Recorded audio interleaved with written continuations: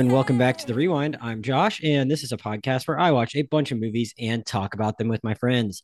Today's episode is about Beau is Afraid. Joining me today, first, we had to pull him away from his traveling theater group to get him here. It's Elijah Howard. Elijah, have you called your mother today? I'm literally 1,000 years old, okay? I don't have time for this. Fair enough. Fair enough. Also joining us is the Rewind's resident therapist. She would never call a patient's mother behind his back. It's Andrea DeWitt. Andrea, how are you? Thank you. I appreciate the vote of confidence.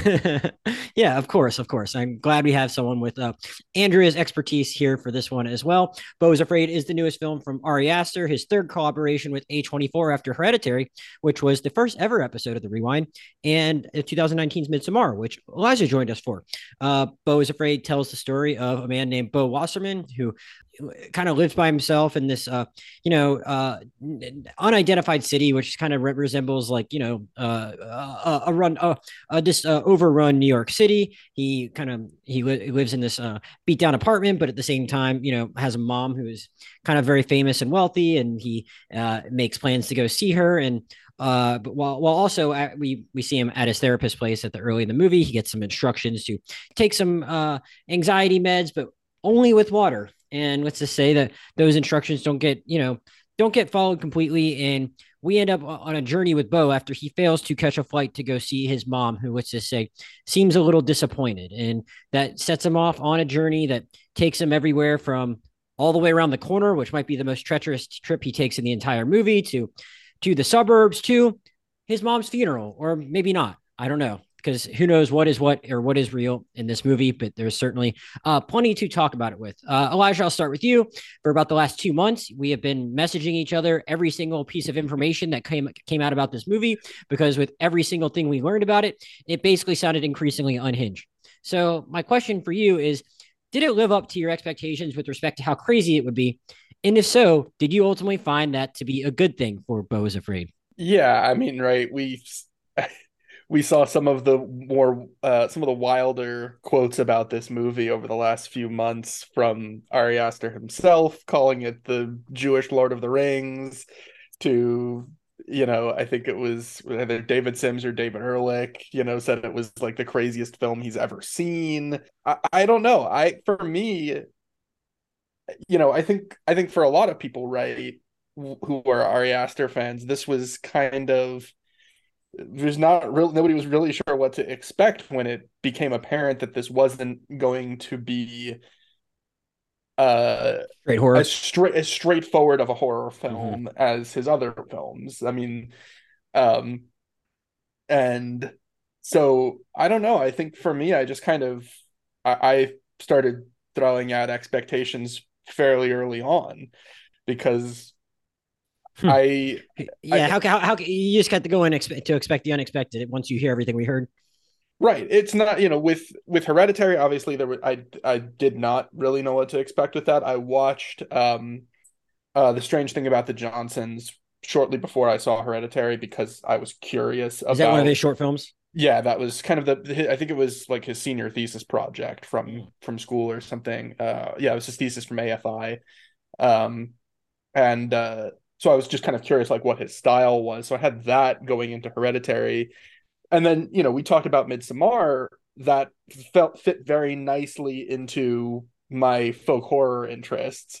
So there was expectations to be had about that film. But for this, I mean, he's the guy's only made 3 films, and I think it's kind of interesting because I think a lot of people were looking at this film as, if he doesn't do something different, then he is just A24's horror guy.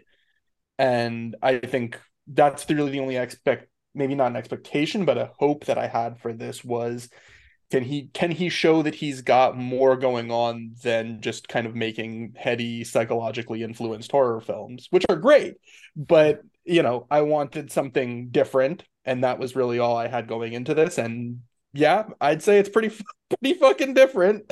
Well, so did he surprise you in a good way then? Yeah, I mean, for me personally, Yes. yes. Yeah, absolutely. Andrea, I'm curious because I would have been very happy to have you on for this film, even if it had no therapy component. But it works out that it's well to have you here because it did. But given how eager you were to discuss it, I feel like that wasn't just because therapy plays a not insignificant role in this movie. So I'm curious, what was the biggest thing about Beau is Afraid that stuck with you such that you felt compelled to actually want to talk about Well, I loved this movie. it? I thought it was phenomenal. I loved both of Ari Aster's other feature-length films as well. Hereditary is incredible. Loved Midsommar. I think I put this movie above Midsommar actually, and I saw The Strange Thing About the Johnsons as well, and that was quite something. I don't know what has happened to Ari Aster in his life, but it's definitely themes of family dysfunction run through it. Um, and I mean, there's so much to process about this movie and break down, but more so than the therapist component and the therapist character, like the family dynamics are fascinating. And it reminded me, like in grad school when I was getting my degree to become a therapist, a lot of projects we had to do had to do with like analyzing media. Like you could pick a character and like write a paper or do a presentation on a character, and whether it was for pathologizing them or give somebody a diagnosis or analyze these family dynamics. This film, if it had come out when I was in grad school, I would have written a paper on it. So I wanted to talk about it. I was like, I have to talk about this film.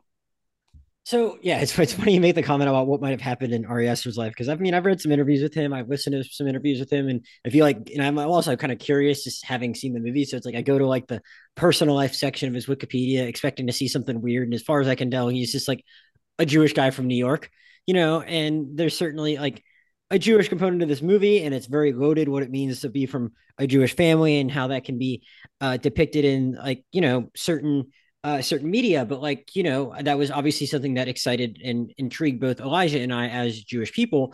But like I watched the movie and I'm just like, I guess certainly that is one kind of Jewish mom, but again, I come from a more functional family, I would say, than whatever the hell you want to call Beau's family. And so I'm like, but at the same time, like, so one, I'm not necessarily going to relate to that part of it. And again, who knows exactly how Ari Aster got there from his life, but like, just you shouldn't have to like relate to a movie that closely just for it to like work for you. That would be silly. Like, you can tell a personal story like that and reach audiences who don't like directly personally relate to it. But I'm curious, like, when you sit down to watch something like this that is just so clearly, influenced by family, I guess my thought going in was I I kind of respect that he's going for something very personal and specific here and hoping to reach a wide audience. So maybe not, maybe like that's a crazy expectation when you make a movie this bonkers.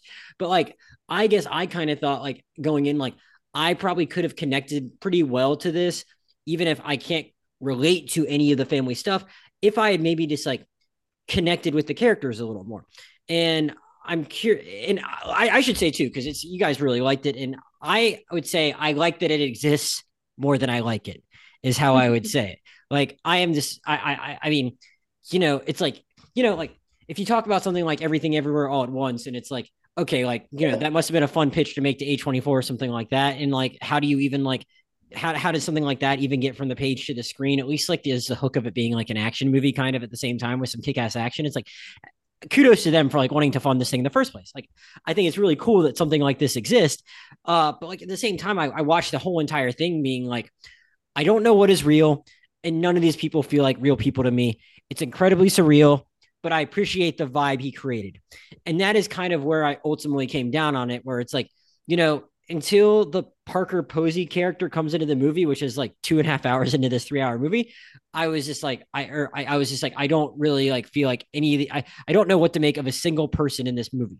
So I guess my question I posed to you, Elijah, is like, or maybe I should even start by asking like about Joaquin Phoenix's performance too. And like, I guess I just found Beau as a character like very impenetrable. It's a very dialed back Joaquin Phoenix in a way for like a lot of the stuff we ever naturally see from him. I'm wondering, did you find it like difficult at all, like as an entry point, like just having to hang out with a guy like him? And if not, what about what he was doing like really worked for you?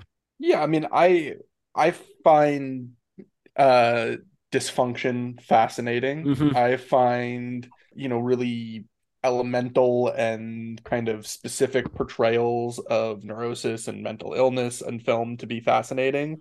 So his portrayal of Beau, I thought he did a great job Mm-hmm. personally. I thought he captured a lot of the manic energy, but it was a lot of the moments of just him being able to seem like he like broke, like he was, that were really fascinating and not. I mean, some of them are played for comedy, but I thought there was an honest element to them that felt very well observed and very talented from Joaquin Phoenix. And I mean, I know we've talked about him before on the podcast. I'm a fan of his work. I think he's very talented. But for me, I was able to kind of appreciate it throughout, as you noted, this 3 hour film, Mm-hmm. because I think Joaquin Phoenix and his this is obviously in step with Ari Aster.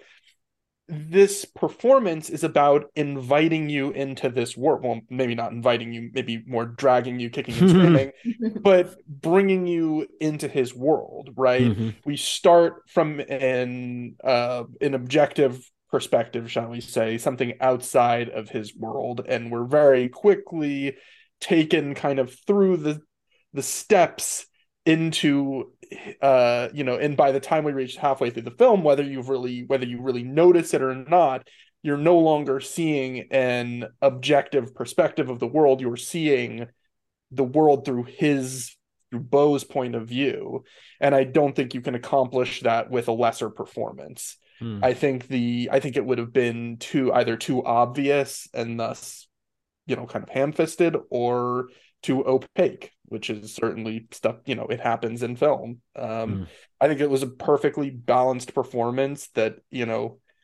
it needs a good director for it, and you need a talented actor for it, and this had both.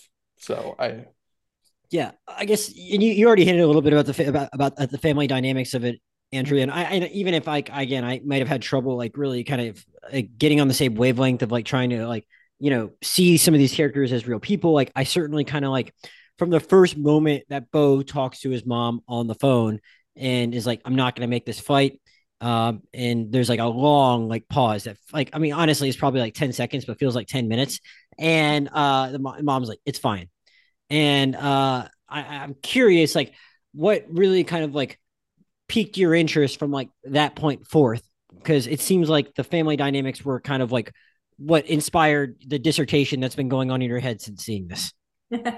Yeah, clearly it was not fine with his mom, obviously. Are we trying to like avoid spoilers or like go in any sort of chronological order? Or because I don't want to like give something away. Because I think so much of this movie is about foreshadowing. Like, I don't know, I wasn't vibing with the movie like as much as I am now through maybe the first hour and a half of it. And it was only once the full dynamic of everything that was going on was revealed was I able to put together what had been happening the whole time. And like that was such a brilliant like twist of events for me that it just made me view the whole thing differently. Yeah, let's just say it now. Like, I mean, we should spoil everything, especially because of how the movie is edited together. So say whatever you want. Okay, so in terms of your point about not being able to see people as real characters within this, Mm-hmm. I understand that. And I think everything in this film is covered in a layer of motifs and themes. I should say I see them as characters, but just like hard to like recognize them as like people. You know. Right, sure. Yeah, they're not realistic. Just like I feel like the characters have an element of surrealism, just like everything else in the film. Yeah, and So, maybe I'm just more generally on the wavelength of movies where it's like real people in these like kind of fantastical situations, and these people mhm. they were already kind of like on their own crazy wavelength, and then while they were already in a surreal world on top of that, so I was just like, I guess I found it hard to connect to personally. Yeah, that was actually one thing that I thought about Beau's character that I thought maybe could have been a little different because Beau is essentially a man who has been gaslit his entire life. Like, Mm-hmm. this is a prime example of gaslighting, what his mother has done to him his whole life. And the result is this perception of the world as being just a scary, horrible place that you can't even walk across the street to get a glass of water without, risking being stabbed or any other horrible thing that was going on outside his apartment. So I thought one of my favorite bits of Beau's personality that comes through within that world is in the very beginning when he is just running full tilt sprint to get back to his apartment, Mm-hmm. but his face is completely expressionless because he's so used to it. This is just the world, this is how it is, he's adapted to it. And I felt that the rest of the film, he didn't really do that. Like he was thrown into fantastical situations and he was kind of like, what's going on? Like he was a little bit of an audience surrogate. And just a little bit too much acknowledging the strangeness, whereas like if this is his life, if this is what he has grown accustomed to, I feel like he would have been more like that flat-faced man who was running full tilt sprint to get back to his apartment. So that was one thing I had about Beau's character development. But I feel everybody else, I loved the amount of surreal that the characters were and how not real they were. Cause you know, it takes place in a surreal abstract world. And I just feel that it worked on that level. So I didn't particularly care if it didn't work on a realist level. Yeah, so we should say, for spoiling it anyway, like, you know, the movie is like, you know, you can kind of almost divide it up into four parts. There is a part that, you know, takes place like just outside of his apartment and across the street, though, again, in like a very, very like just crazy crime ridden version of this city that happens to look like a street corner in like Brooklyn or Queens or something. And then a second part out in the suburbs in this house where he winds up, and the third part in the forest where he winds up with his theater troupe. And then in the fourth one, we'll get to that, which is like not as long but pretty significant. But I'm curious, Elijah. Like, I mean, if you want to put on your filmmaker hat for a minute and kind of talk about this first part that Andrea just kind of focused on right there, like, what did you really appreciate about like that world that he created in this first part, with like really just doing it between an apartment and a bodega? I actually really loved the first part. Mm-hmm. I loved, you know, kind of there was a like a texture and a specificity to it Mm-hmm. that is kind of uh gone later in the film, not for no reason. There are narrative and psychological reasons that the world becomes more abstract and velvety as the movie goes on. But the in the early part, I love how like crispy everything was. Like there's just so much detail. And I think you know, as Andrea rightly pointed out, it's possibly because this is the world that he has inhabited for so long, so every detail is so minutely observed. Everything is filled in. There's no empty corner of this world, save for his apartment, which is kind of, you know, the ironic part. His apartment is, right, like pretty Spartan, but it, you know, the there was just an element to the way that everything was designed and shot, whether it's the, you know, like incredibly dense graffiti everywhere, some of which, if you actually take a second to read it, is like totally insane. Hilarious. Uh, I just to point on that, like one thing that I love so much about Aster's work is everything is so intentional and you don't catch those details until after you see the whole film. You don't realize the full weight of them. Like the graffiti of the guy who's got an erection and is ejaculating and he's got a little flag that says come. Like you don't realize the significance of come until the end of the film. It's so good. Or Beau having recently called movie phone in 2020 something, presumably. yeah, exactly. Just, you know, little details like that to me helped to kind of, as Andrea said, just sort of show that this world, despite its physical limits for Beau being a street corner pretty much, is so specific and so kind of hyper real in a way. And obviously, you know, the absurdity of the later part of the film, the later parts of the film, shall we say, is fascinating and very engrossing. Mm-hmm. But it was almost something like whitest kids you know level of comedy to the first section, with, you know, the birthday boy stab man, just things like that are just, it's a kind of comedy that really resonated with me. I don't know why. The guy hiding in the On the ceiling. ceiling above the above the bath, like just weird things like that. That I don't know, that those got a lot of laughs from me. I have So a theory about the guy above the bath. Okay. You guys okay. let me know because everything is so abstract and I think can be interpreted in different ways. And Gage and Dan and I were having a discussion last night, and they interpreted the penis monster at the end in a completely different way than I did. So I thought that was like the most obvious thing. So I'm sure we'll get to that.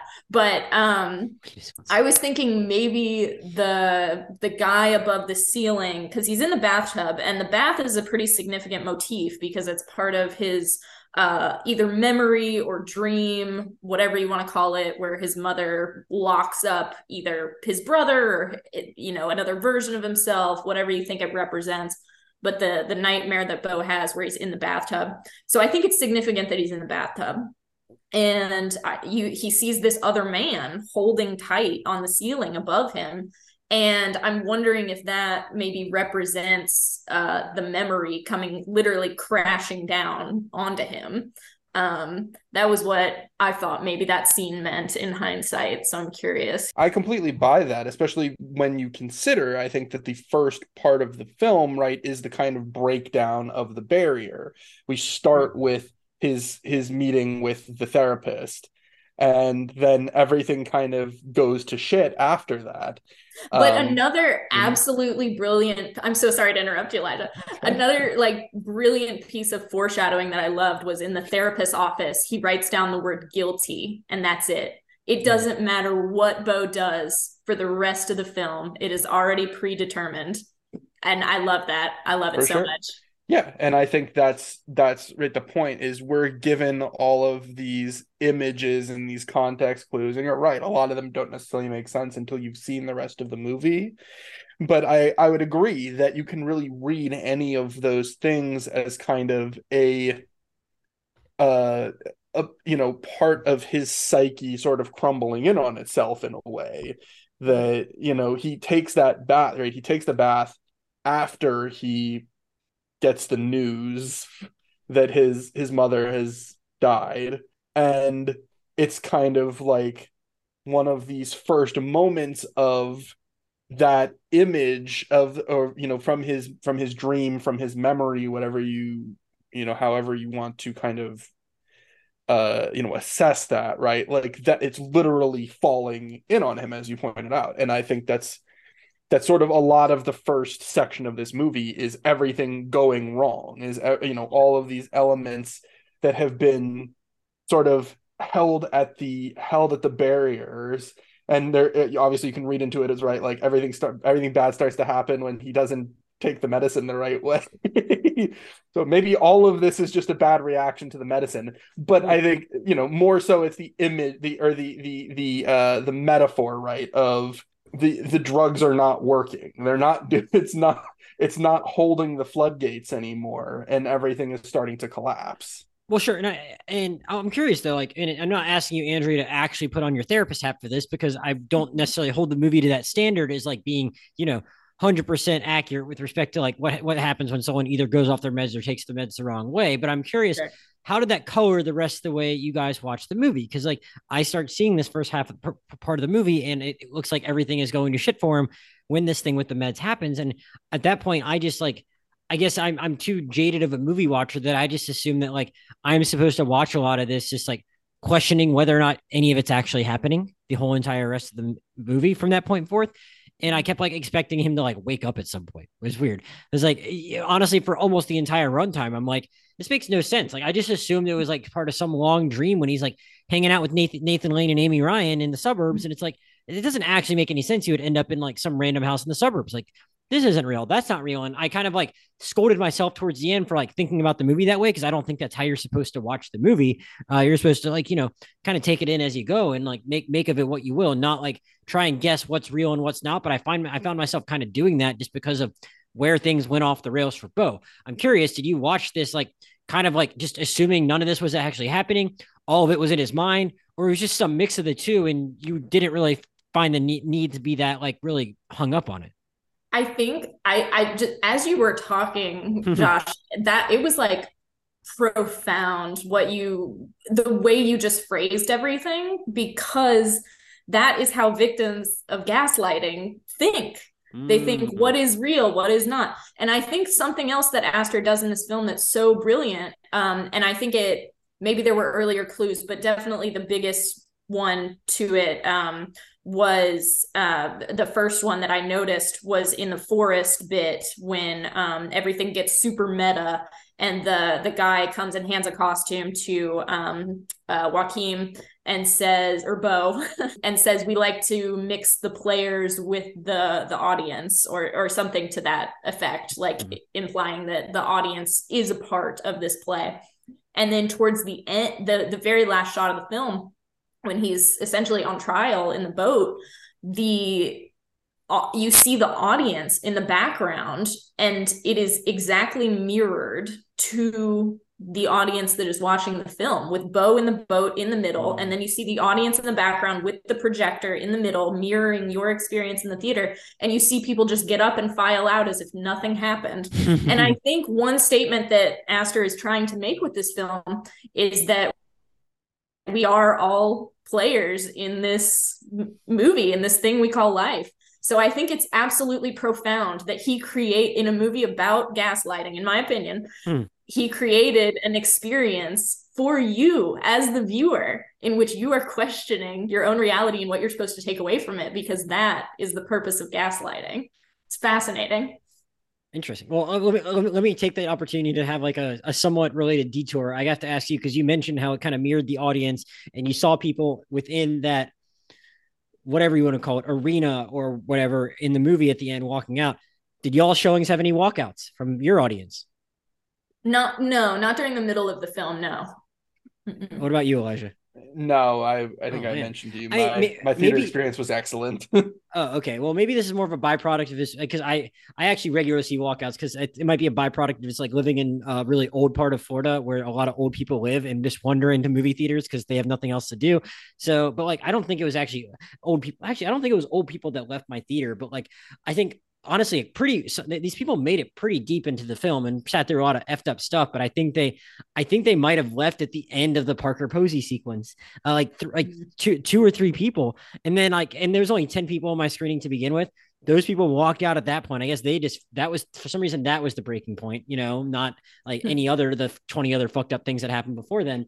And then like I stand up at the end and I look behind me at like who's still there after the end of the movie. And there is like the first person I lock eyes with is like a 15-year-old boy. And then it's his parents, who like seem on the older side to have like 15-year-olds. Imagine being 15 and seeing this movie with like your somewhat older parents.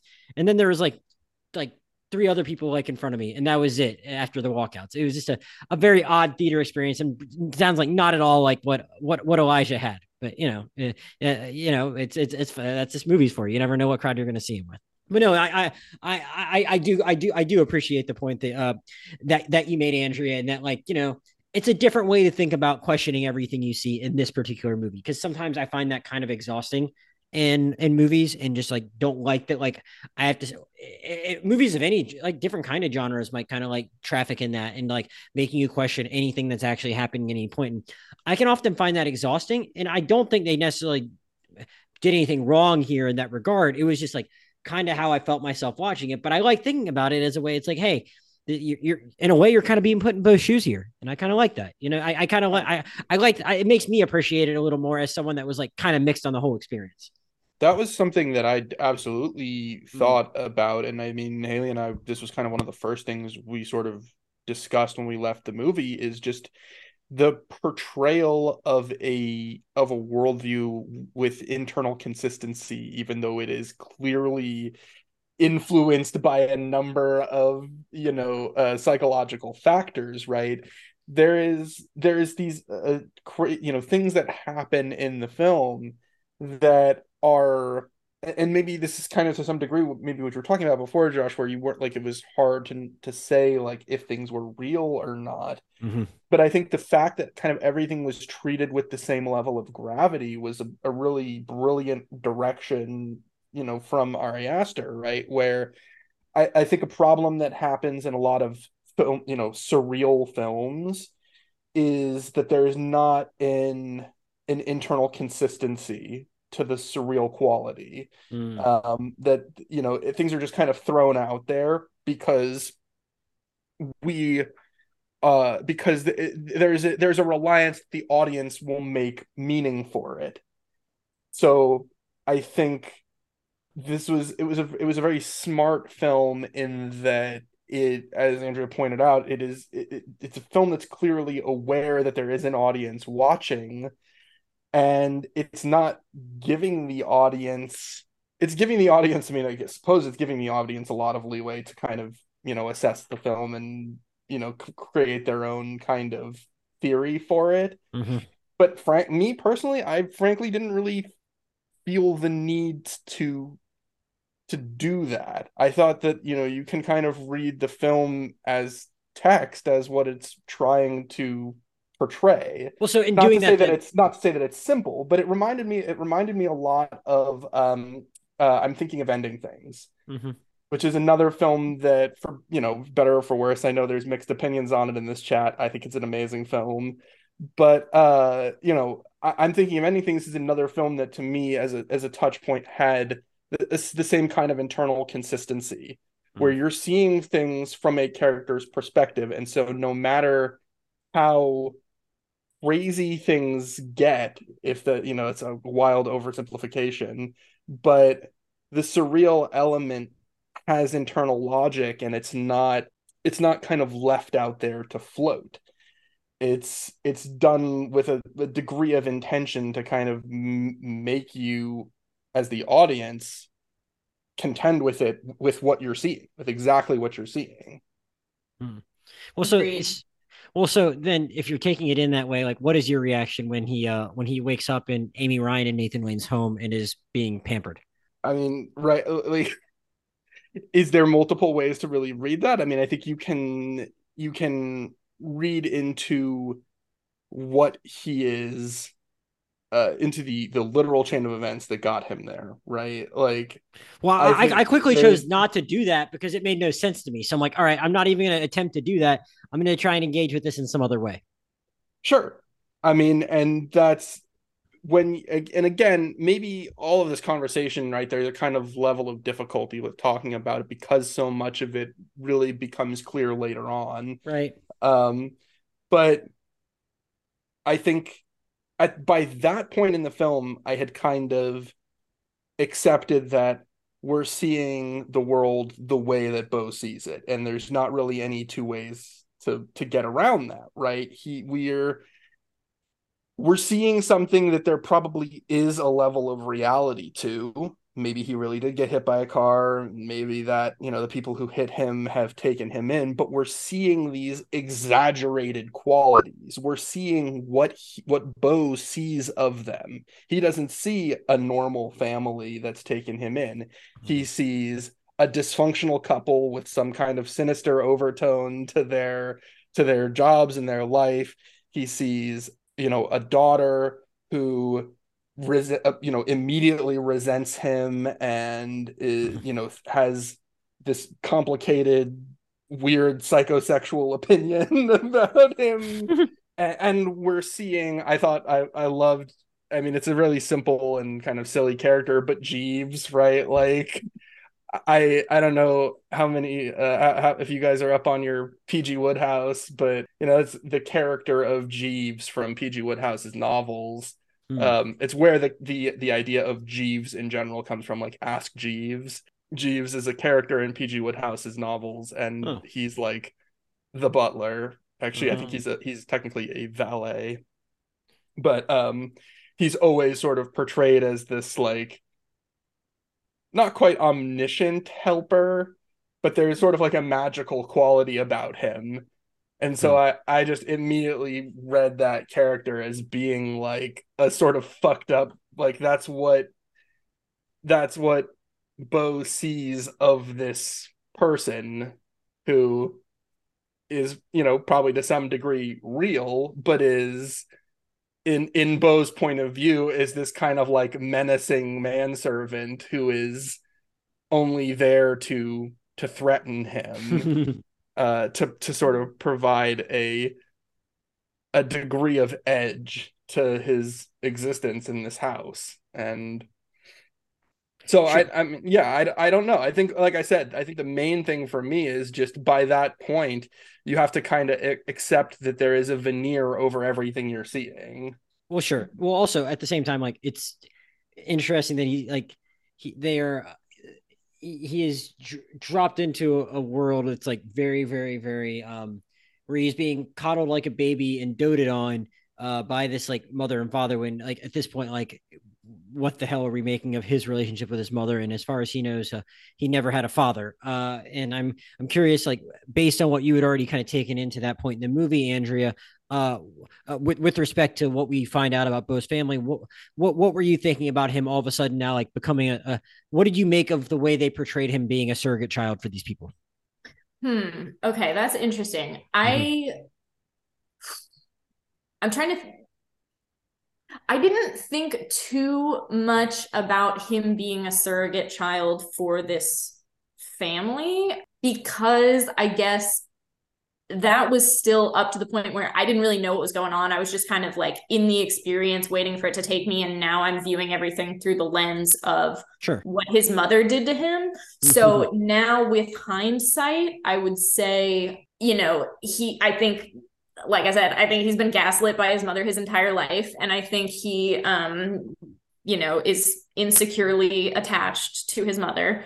And we can talk about attachment theory if you want to. I can go on a tangent about that. But essentially, I think he, landed in this family, but he was doomed to repeat the dysfunctional family relationships that he has always had. Just like the foreshadowing in the therapist's office, guilty from the very beginning. And let me talk about attachment theory just real quick. I was going to ask you to do it anyway, so please do so. And what specifically about made you think about that?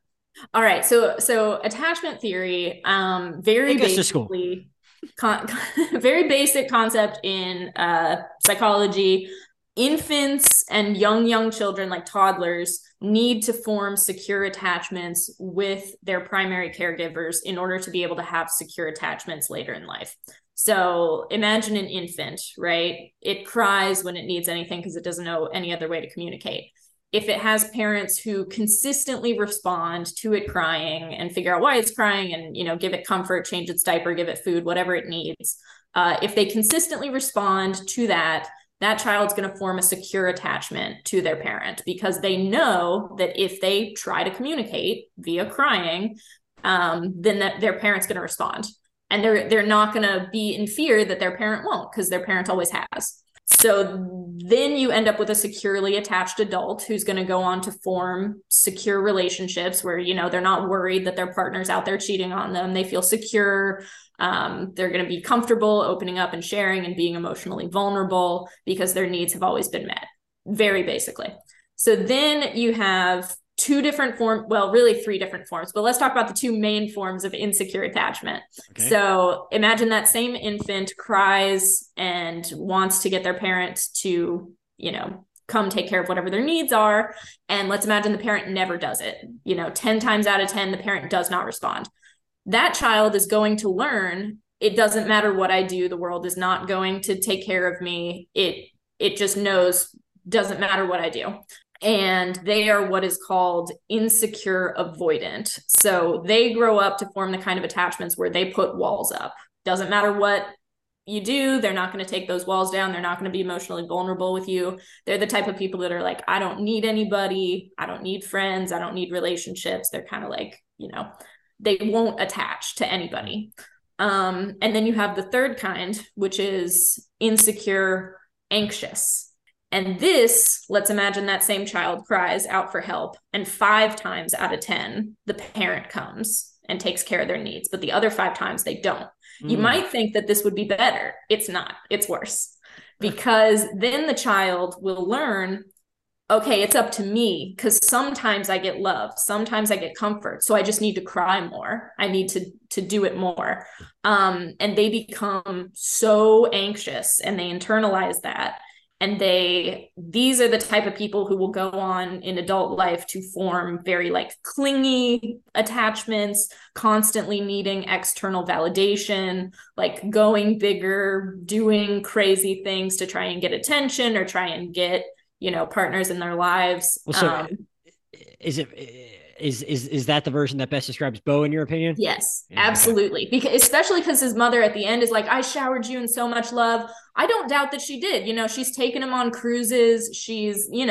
I'm sure she did nice things for him. But But what made me think that was him was like she has a lot of money, but we see the apartment he's living in. Like he's like yeah, living in squalor. Not that like yeah. it's not also maybe he at some point he should have gotten a real job and supported himself. But it's like he has a freaking rich mom, and she is letting him live in squalor at the same time. Yeah. When said so it's like obviously not like supporting him in every single way. Right. So my Because my she is theory, narcissistic and she doesn't, yes. Yeah. we'll get there. Absolutely. And that's a common quality of parents who are like that, who form insecure, anxious attachments with their toddlers. Mhm. A lot of times they will get, upset at the child for expressing that they need something. Those kind of parents will be like, why are you being a difficult child? Why are you making my life hard? They make it about their own needs. It goes hand in hand. So yeah, I absolutely postulate that Beau is this third kind of attachment. I think he is insecurely anxious attached to his mother, and he carried that attachment through to his relationship with his new surrogate family, and that could represent his relationship as an adult. Like he's always doomed to repeat the same patterns. I'm not sure thematically if that's what Aster was trying to say, but that's what I think of when I think of how does he fit into this new family. I think he's playing out his same role that his mother doomed him to. Hmm. Not to say that people with bad parents are like doomed to always repeat it, but I think in Beau's case, that is the case. Well, and right, I think the issue is that it's not his family. And Mm-hmm. so you can see to some degree, right? Like he it does kind of start to form some sort of relationship with Amy Ryan's character. There is a degree of care there that he starts to reach for, but it completely breaks down because it's not his real family, and because the draw, that anxious draw of his actual mother is still there. It's not a clean break, it's not a fresh start, it's not a real new family. It's Mm-hmm. just it's another layer of paint, so to speak. Which I think No pun intended at all. right. And that's I think it's there's little things that kind of illustrate that beyond just the point of view that we see with Beau, where everybody is kind of this archetype, if you will, of something that he's uncomfortable with. But even things that are really subtle, like when this family, I don't know that we necessarily explicitly mentioned it, the family, Amy Ryan, Nathan Lane, Kylie Rogers, and also randomly Dennis Minochet, um, they lost a son in, I don't know if it's explicitly stated that it's the Iraq War, but I think that's kind of implied. And he, obviously, the dead son looms rather large over the family. They have a giant painting of him in their dining room.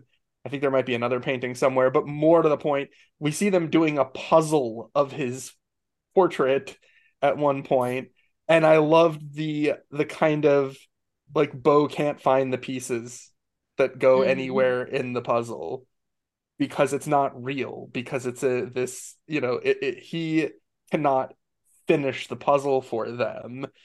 He is not their real son, and no amount of this sort of uh constructed relationship is going to change that. And I think Kylie Rogers' character, the daughter, she sees through that, where maybe Nathan Lane and Amy Ryan's characters don't initially, and it sort of all unravels when she puts it out in the open. Of course, there are other things that lead to it, unraveling, but that's how kind of I read that segment.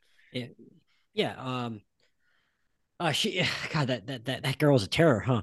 I, I, I think one of the things that stuck out about that segment to me too is just like like when Joaquin's performance really started to like kind of kind of I don't want to say click with me, but it really struck me like that he was doing something different than I kind of expected going in when I was watching it, and that like I mean I think kind of impossibly like maybe I didn't quite understand it as I was watching it quite to the extent Andrea did with the way she was able to just kind of break down attachment theory for him. But like I feel like I got a really good sense of his character and like how he was trying to like adapt to that situation. I realized that like how I think like I heard someone else kind of describe it as like a recessive performance and how he just kind of like shrinks into that home and like I found that really fascinating because I guess I kind of went into it when I first was like, oh, is this going to be like a guy going off his meds movie? And I guess I kind of expected him to just like kind of go crazy throughout. And it's more just that like again, we don't really fully know what is going on at any point. But like I guess I just pretty much thought,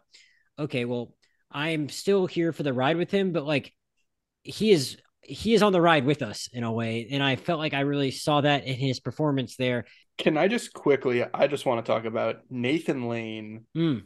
gave one of my favorite performances I mean, it's my favorite performance besides Joaquin Phoenix, and I thought Patti LuPone was phenomenal, but uh, Nathan What did you like? Lane, What did you like about what he was doing? Because it did feel something like a little different from what we normally see from him these days. it's so fucking sinister, and I Mm. loved it. Everything that he says sounds like a threat, despite it being like this cartoonishly, Nathan Laney kind of, vocal performance. But I loved the character, and I loved the decision to cast Nathan Lane in that role, because to me, I read the character as kind of like a bizarro world reflection of Beau, in a way that he's effeminate and he doesn't care. Mm. He's in control of his life. He's important and respected. And he's more than just, the father that Beau never had. He's the man that Beau doesn't think he can be. Mm. And to cast Nathan Lane, a man who is a phenomenal actor and who for a long time I think struggled with his own sexuality. Nathan Lane is a gay man, but he was not out for a very long time, Oh. despite being on Broadway and in Hollywood for many years. I don't think he came out until like 2000, shortly after the killing of Matthew Shepard, unfortunately. Mm. And so I thought that was such a brilliant choice of an actor to play that role, because I have to imagine there's kind of something, even if the character is sort of a fragment in a non-reality in Beau's world, there has to be something really kind of liberating about playing a character who, though he's not portrayed as LGBT, right, does kind of give off an effeminate quality that's not portrayed as a negative thing, but rather a positive thing to be, That's that secure. Beau kind of, in a way, admires. And I just thought he did an excellent job inhabiting that role. I mean, he's not in it. I mean, I guess he's in it for a pretty Yeah. significant amount of time, but maybe not compared to the full runtime of the film. Two, And I thought the amount of time that he was in it, he was excellent. two things. I like the point you made because at the same time, like he does carry himself with like a lot of confidence through that part of the movie. Nathan Lane does, even as like you said, they're not hiding the fact that he might have a more effeminate demeanor, and like I think that's something that like Beau could only ever really aspire to, like be that confident and just being like a man with a family to begin with, let alone one that can just like confidently be that while maybe like still just being the way that Nathan Lane presents himself too. I did not know he came out later in life, and I think it's crazy that it's funny that he like came out 3 years after The Birdcage came out, when he's just like playing like a very clearly gay person there, but he didn't actually come out for 3 years. So I mean, everyone's right to do that when they want to do it. It's just kind of, the timing's funny. There's notoriously a famous clip from, I think it's Oprah, after or leading up to the release of The Birdcage. It's Nathan Lane and Robin Williams, the other star of The Birdcage, and I think Nathan Lane was not publicly out at that point, but I think people that knew him personally, Sure. Knew. And in the interview at this time, 1996, few years before he comes out, Oprah says something about like being a gay man in Hollywood. And you could see Nathan Lane just like goes fucking white as a sheet, and God bless him, Robin Williams like dives in and just completely diverts the conversation. And it's like one of the coolest things. I don't know why I wanted to bring that up, but it's just yeah. No, it makes sense. Andrea, anything else about that corner of the movie you wanted to touch on that we didn't already get to? Nothing particularly about the movie. I think that Elijah, I like your note about how Nathan Lane is positive yet sinister. I think that could speak to the themes of the movie and of Beau's relationship with his mother, that not everything that is positive is necessarily good, because yes, he was overwhelmingly positive and joyful, and everything in his voice exuded comfort, but it wasn't. It was a trap. And I think that's very meaningful in this film. So I think that you nailed it with that. And yeah, love Nathan Lane. So all right, guys, we got to keep moving because like we're already almost an hour in, and I feel like it's a 3-hour movie. Yeah, I know. I feel like you could end up like talking for more than 3 hours about like the next 2 acts of this movie.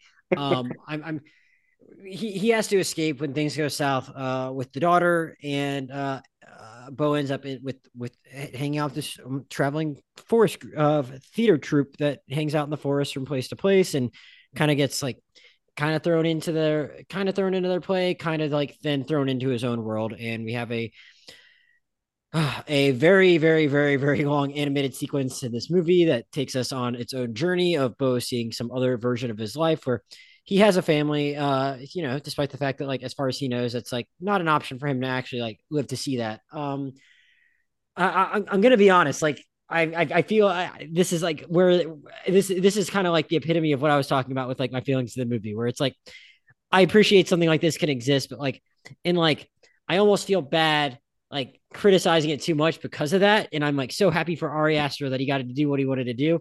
But it's like, I simultaneously am like happy for him, but also like feel like it was like almost like too indulgent for me at times. Like it went on for so long.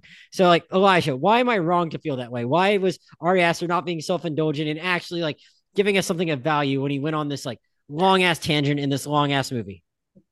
Well, I'm not sure that I'm going to tell you that it wasn't self-indulgent, Yes. but I will say, in a recent video he did, Ari Aster got to tour the Criterion Closet, and one of the things that he picked up was a box set of Karel Zeman's animated films. Karel Zeman being a Czech director from the 20th century, who did these kind of wild fantasy films that combined live action and animation. He's a contemporary of like Jan Svankmajer. I don't know if I'm just going to throw names out here now, but if you look over Karel Zeman's film career, he made adaptations of like Jules Verne. He did an adaptation of the story of Baron Munchausen, Sinbad. He was kind of known for doing these animated adventure films that were totally fantastical. And the reason I bring this up is because Ari Aster himself directly stated that Karel Zeman's work was influential for the animated sequence in Beau is Afraid. And I think that's kind of the point, is because we've said, already, not sure if there is a degree of self-mirroring in this movie for Ari Aster, or if or if it's completely, completely kind of a separate thing. But I don't know. To me, I felt that it was kind of clear that there, even if it's not true to his full lived experience, there is a bit of him in this movie. And whether that's the, in my opinion, somewhat blatant homage to Midsommar in the last scene of the film, or something like this animated sequence, I thought that that was kind of this really interesting metatextual moment where we're sort of seeing Ari Aster playing out a bit of string on his own story within the context of the movie. And it's this, wildly meta thing where the movie breaks down into a completely different format. The line between audience, as Andrea noted, the line between audience and character is, kind of made blurred, if not completely shattered. And I think what we're seeing is, in a way, Ari Aster sort of saying, like, to himself, right? Like, this could have been a life for you. This sort of, fantastical Spielberg-esque, you have this, amazing journey, just like all of the characters in any Carol Zeman animated film. And at the end, and what ends up happening is at the end, it gets very immediately and very violently brought back down to earth. Well, And and so, yeah, I mean, I think it draws out, and maybe there is a degree of self-indulgence to that, but I think there's a boldness to it as well, to kind of not really necessarily care how much the audience is going to immediately connect with what you're showing them, and more just to kind of give them something experiential. I'll say, I'll say, And I'll say there was like maybe like 3 or 4 degrees of self-indulgence. I'm going to say there was more than one.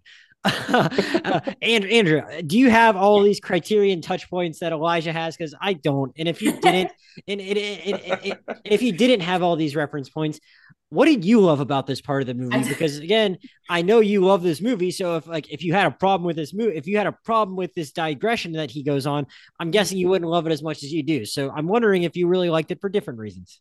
Well, no, I don't have, I cannot list Criterion Collection like Elijah can, but I just went on a tangent about attachment theory, so I'll give him that. I think this section of the movie in the forest was the part that I understood the least and enjoyed the most. Really? I thought it was visually stunning. I won't even disagree. It was just so fucking long.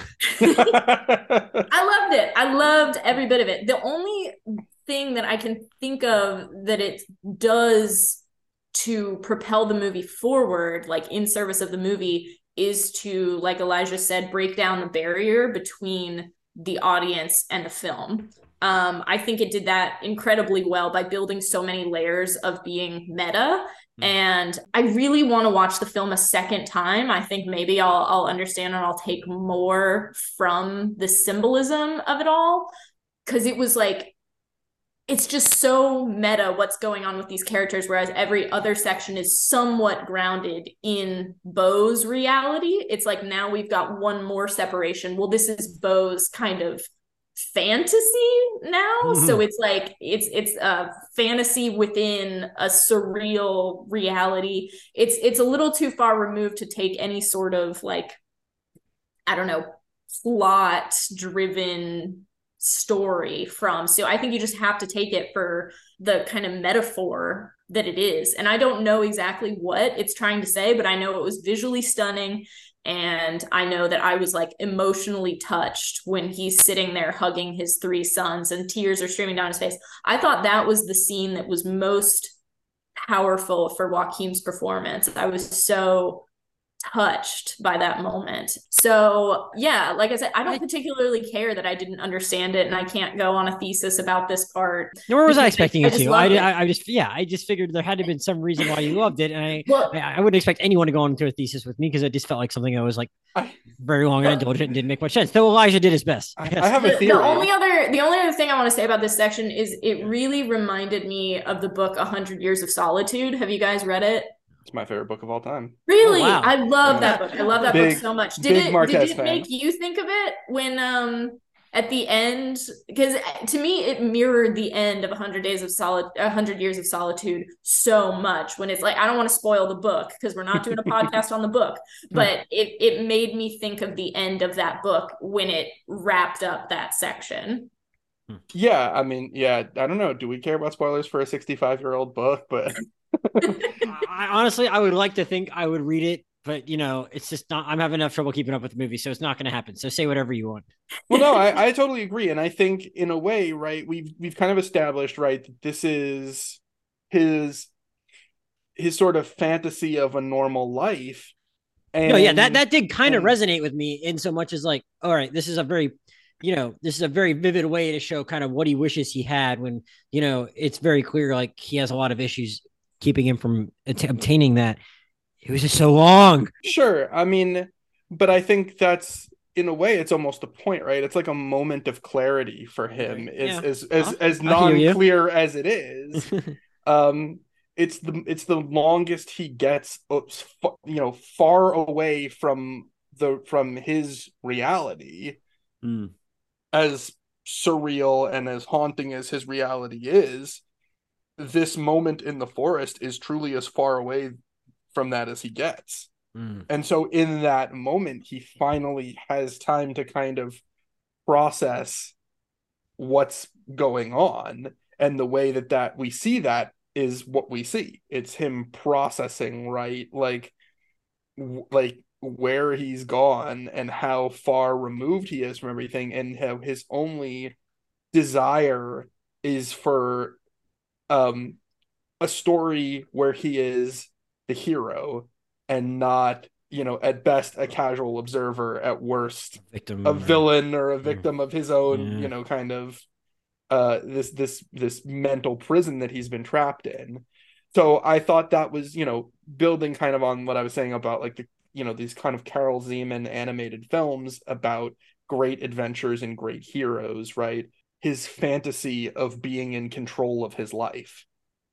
And even though his fantasy involves him getting washed away on, in a great storm, and there's obviously, we could talk about, there's a whole separate angle of like a biblical element of, sort of Noah, and you could talk about, flood narratives and whatever. But like you said, we don't want this podcast to be 3 hours. I think the point is he is envisioning a fantasy in which it seems so banal to us, but a fantasy where he is a hero and where he is loved and respected. And that's really all that I felt like I needed to take away from it. As much as it dragged on, we're seeing all of these, like him savoring every detail of his imagined life where he gets to be the hero, and then Jeeves shows up and kills everyone. What did you make? Well, what did you make of? Yeah, that was what I was going to ask. Then, so what do you actually make of Jeeves even making it to that part of the movie? Well, right, I think at this point it's starting to become clear in the film that nothing that we're seeing is in any way quote unquote real anymore. It's not like the beginning of the film where you can still kind of pick apart, like there might be something real quote unquote going on here.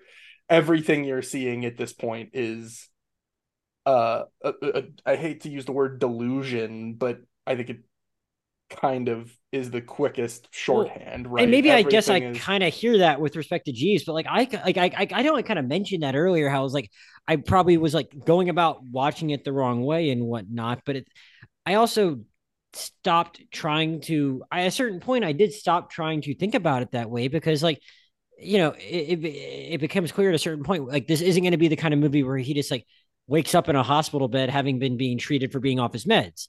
So it's like, well, I'll tee this up for Andrea. Okay. She'll take it away. To me, if we're in the context of knowing how the rest of the film goes, Jeeves, I think, can be viewed to partially as part of Beau's own psyche, as well as sort of a manifestation of his mother. It's not literally his mother, but it is his mental projection of like this deathly need to be near her.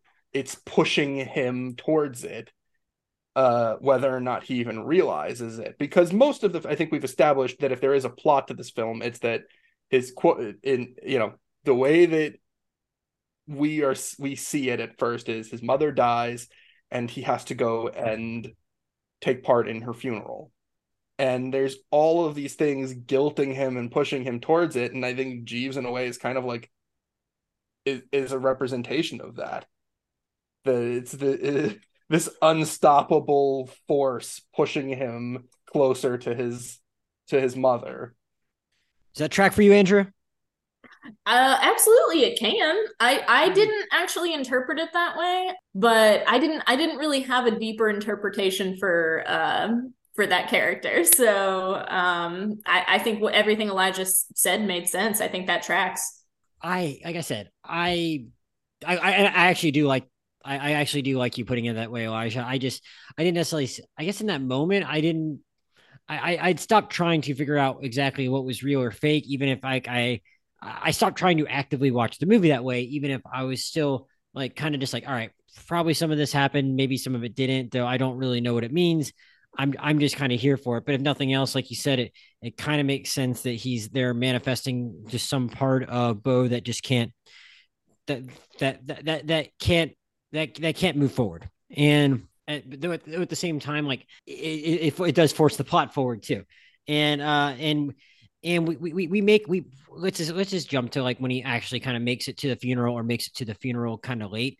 He ends up kind of like, oh God, what was the joke I saw on Josh? What was the joke that was on that van? It wasn't about Briss, or was it no, it was the Shiva something. Yeah. Shiva something. It was like a God, I laughed out loud when I saw it. Now I'm forgetting what the joke was. It was like some kind of wordplay on Shiva on that van. So he walks past that, and then he's in the house. It's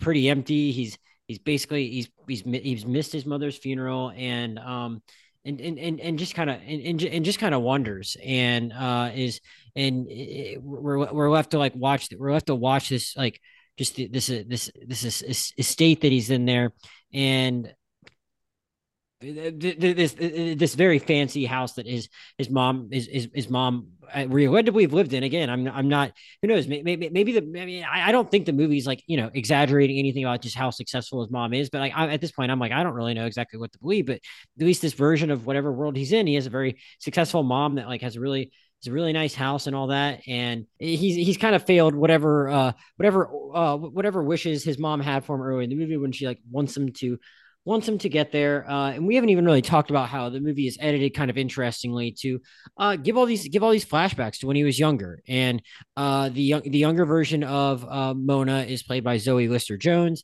And we see a lot of flashbacks to young Beau interacting with her. They're on a cruise ship where he strikes up a little bit of a relationship with a girl named Elaine, and they're kind of ripped apart towards the end of that cruise. And he kind of sees he sees some version of Elaine on the news coverage about his mom, but then very early in the movie, and then 2 hours later, all of a sudden that version of Elaine pops up again, and she is played by Parker Posey, and who I mean, at least in whatever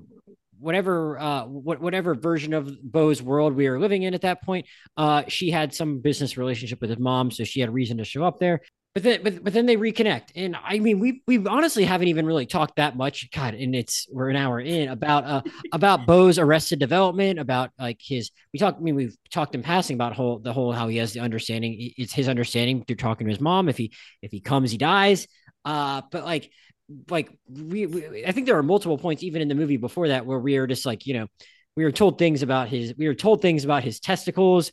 We are learning just how like messed up he is sexually through what his mom did to him, through like not climaxing his entire life. But then we're like, thrown right back into that part of the movie with respect to the Parker Posey character. But I don't even necessarily need to jump ahead to that scene yet, as memorable as it is, because I guess I'm curious, Andrea, like, because it's something that they do weave in throughout the movie with respect to like just how messed up his mom has made him with this stuff. And I'm curious, like, I guess overall, how you thought the movie kind of like handled that, in like, honestly, like, I think really doing a pretty good job of like kind of dropping the breadcrumbs for like this stuff like throughout. I mean, not that it was like being that subtle about it necessarily, but like I had heard some of that stuff. I think Elijah and I both had at least followed the stuff on Twitter where like we're seeing stuff about how, oh, it's about a guy who's afraid to come. And like that sounded so funny to me that I wasn't sure if it was like a someone making like a critic that got to see the movie wanting to like tease it in a funny way and like making some kind of like metaphor. We just throwing a metaphor out there for something else, or a euphemism. Like I didn't actually literally realize it was going to be about that till like I like talked to one person who did see it. Kind of like I talked to my one critic friend Joey, who does the podcast on sometimes, and he's like, no, that's literally actually what happens. And I was like, oh. So I really didn't know what to make of it, but like I think the movie does a fairly good job of like setting it up and referencing that, and like just showing you the messed up relationship with his mom, such that like it makes sense that the movie goes to where it goes at the end. Like as someone that like, I mean, not that you like actually specialize for work in like this kind of like messed up psychological psychosexual trauma, but like, what did you think about like how the movie like ultimately kind of like, laid the groundwork for like exactly like how messed up Beau was, such that you were able to, it was able to have that payoff at the end with the Parker Posey scene. I think it's brilliant. I think the way they handled his relationship with his mother is brilliant, and it's a lot closer to reality than those of us who've had healthy relationships with our parents would like to acknowledge happens in the real world. Okay. Because as funny as the idea of, this woman has convinced her son that he can't ever come, like as funny as that might sound, it's so sinister. And it's okay, let's talk about gaslighting for just a little bit. Sure. So gaslighting, for anybody who doesn't know, is a form of emotional and psychological abuse in which the abuser convinces their victim, so typically either a parent-child relationship in this case, or a significant other relationship, one partner will convince the other. They use emotional manipulation to make the other person question their own sanity or question their own reality. It is very deliberate. I think this term has gotten watered down a lot as it does get thrown around a lot. It does. Yeah. And especially like sometimes I'll have, clients not understand what it means and say like, oh, we had an argument and she said this, she was gaslighting me. It's like disagreeing on something that the way in which something happened is not gaslighting. Gaslighting is an intentional, repeated pattern of behavior with the intention to make someone question their own sanity. It's a very, very insidious form of emotional abuse. And I believe that is what Beau's mother has done to him his entire life. And one prime example of that is the conversation we see between her and young Beau when they're like, they have the night light spinning in the room. It gives a very cool, very pretty effect. And she tells him this very serious story of how his father died when he climaxed to conceive him. And, his father before him and his father before him had done that. And she makes him believe that he cannot have an orgasm. Otherwise he will die. And she instills this fear in her child. Kids will believe anything. They really will. Maybe not as old as the teenager portrayed in this film, but like, let's give that a little bit of leeway. Like, let's imagine she was having this conversation with him a little bit younger age. So, I mean, she's essentially depriving her son of part of the human experience. In the large majority of the population, sexuality is a part of the human experience, and she is depriving him of that for her own gain in some way. I don't quite know what her motive is. I think you're supposed to assume that she just doesn't want her son having a love interest or having a sex life, or just like, is a lonely person herself and like selfishly wants that companionship. Is this maybe a fair time to talk about narcissistic personality disorder in parents? Sure. Because I think this is probably Well, this yeah, is a it's either that. manifestation of that, right? It's a degree of control where Yeah. she can't survive without his attention. She, without a child, a child to essentially idolize her, to think of her as the only woman that he should have in his life. Mm-hmm. Mm-hmm. Yeah. I don't know. I don't have my DSM with me to like bust it out and look at the criteria for narcissistic personality disorder, but I try to avoid like pathologizing people. I try to look more at their pattern of behavior and talk about that before I jump to like a diagnosis. But she absolutely has traits of narcissism for sure. But her behavior to me is completely indicative of gaslighting. It's a repetitive pattern made to make Beau question his own reality, and the surreal world that he lives in, that we get to see and live in for 3 hours, is the result of that. And I think another thing that she does that is consistent with real world abuse is she sets up her son for failure. She does these essentially gives him impossible challenges to pass, and then uses that as validation for why she hates her son and why he deserves the treatment that she is giving him. So for example, I think my theory, I think she had someone steal his keys, which is the inciting incident in all of this. Like, she has him under constant surveillance. She's got cameras everywhere, and she supposedly claims like, oh, it's bullshit that your keys got stolen. She definitely has cameras on his door. And she had Nathan Lane worked for her too. Like, if you see when Beau is looking in her room, she's got that poster of all of her employees' pictures that make her face. If you look real closely, Nathan Lane is in there. I missed that. So he was, a plant who worked for her, and he's supposed to drive Beau back home, but then an emergency surgery comes up, and Beau, I absolutely cannot drive you home today, but it's your choice. It's your choice to not go home today. So I think that she sets up these impossible standards of, well, you don't have your keys, but it's still up to you to make it to me. And you don't have a ride, you just got hit by a car, but it's still your fault that you're not making it to me. And that is super consistent with So she didn't even want him to come in the first place. Well, I don't know. No, God, I think she did, but she wanted him to pass her impossible tasks. And she rigged the system to. But she also didn't want him to come in the first place. It's a win-win situation for her. It is a win-win situation. Yeah. Either he fulfills her desire to be idolized and to be treated as the only important thing in his life, or he fails and she gets the sense the sense of indignation, righteous indignation, that she was right the whole time. I'm not good at jokes, and my cum joke just went like, did it go over your head, or did you choose to ignore it? I heard I didn't hear it. What was your cum joke?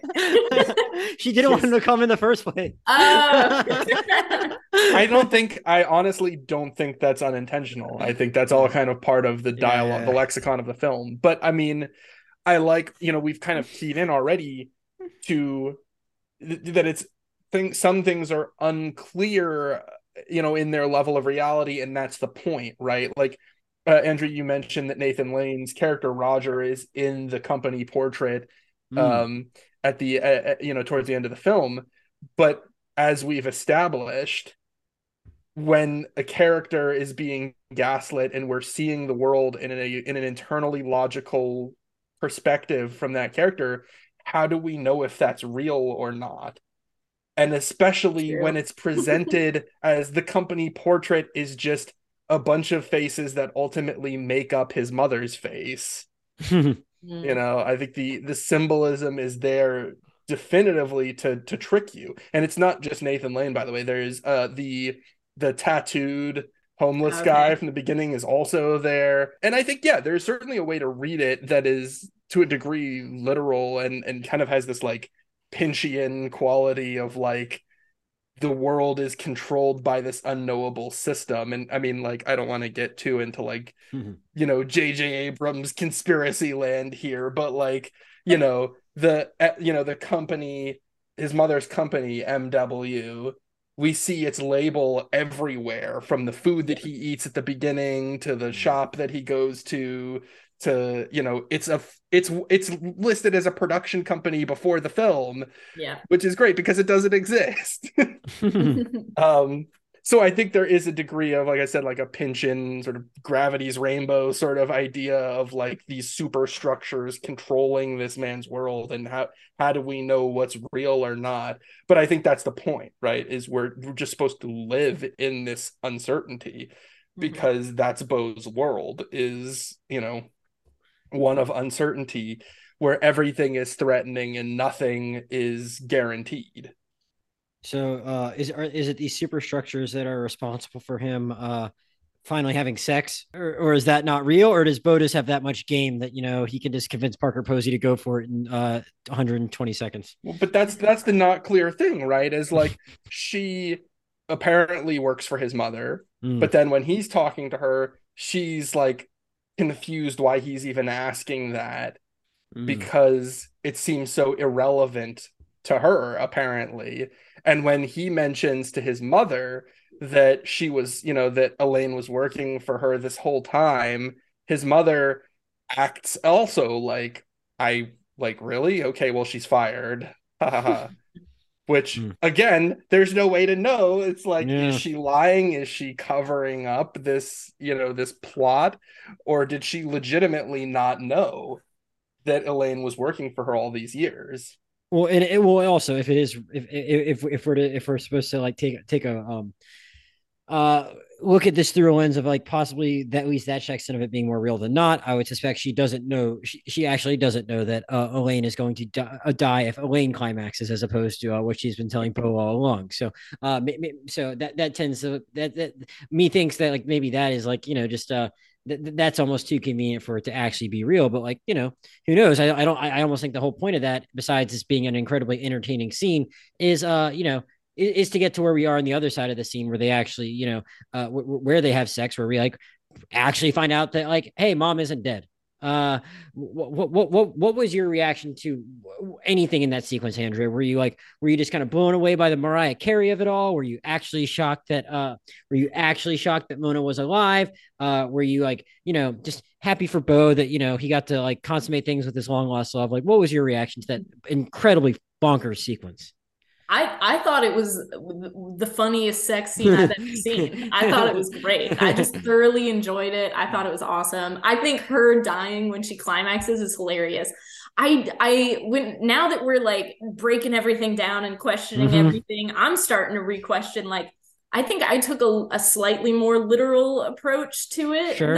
than maybe you two did, and Dan and Gage, and now I'm wondering, like, you know, was she even there? What are the I don't think chances that she I don't shows think up? there's any Like, right or wrong. I don't think there's any right or wrong answers to it. You know, yeah, or could she just be a fantasy to him, you know, and he's just jerking off instead of having sex, and then as soon as or he is it incredibly, climaxes, or is it the incredibly fantasy is literal, done. or is it incredibly literal in that it's maybe just dangerous to have to have sex with a 49-year-old who has like never ejaculated before? Maybe that's just dangerous. You know? Blast right through that Uh, bag. Yeah. I'm not a biology person, but I don't think that's true.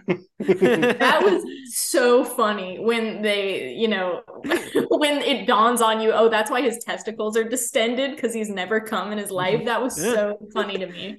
I just thoroughly enjoyed that scene. I wasn't shocked that the mom wasn't dead. I was all, it was like an action movie to me at that point. I was like on the edge of my seat. I was just having a great time. Mm. Um, and I mean, the scenes that come after the confrontation with his mother, that was more like psychologically fascinating. But the actual reveal that she was dead, that she was not dead, was not shocking to me. I was wondering if they were like trying to make some kind of comment on classism with killing the housekeeper Oof, that was rough. her. Yeah, I felt like there were maybe like undertones about classism throughout the film, with the, you know, decrepit apartment, meanwhile you come from wealth. Like, what does that mean? I don't know if I have any super eloquent thoughts on it, but that was, I was like, there's probably something about classism here. Well, yeah. I mean, well, for sure with what they do to the housekeeper. I'll just say, as far as the sex scene, like I had that spoiled for me beforehand. So I don't I think someone might have just straight up like someone I follow on Twitter that like a critic might have just straight up put it in a tweet, but like it was almost like it almost sounded too crazy for me to actually know if that was actually a spoiler or not. But I'm like, pretty sure it was IndieWire straight up put it because it was a picture of Ari Aster and yeah, Mariah I think Carey, I might and have it was said that like one too. I'm sorry if I spoiled it for you by Ari sending it to. Aster posing with Mariah Carey, whose Um, song such and such scores a scene of Joaquin Phoenix and Parker Posey having sex. I was like, huh. yeah, I mean, it's like so weird if you just see it out of context like that it's not really spoiling it for you because it's just so bonkers and fun. So and again, like I think you can be on any number of wavelengths with the movie up until that point and still get a lot out of it. But yeah, I do think it's more important to kind of like jump ahead to like both the conversation and the mom, and we may as well bring in the penis monster now.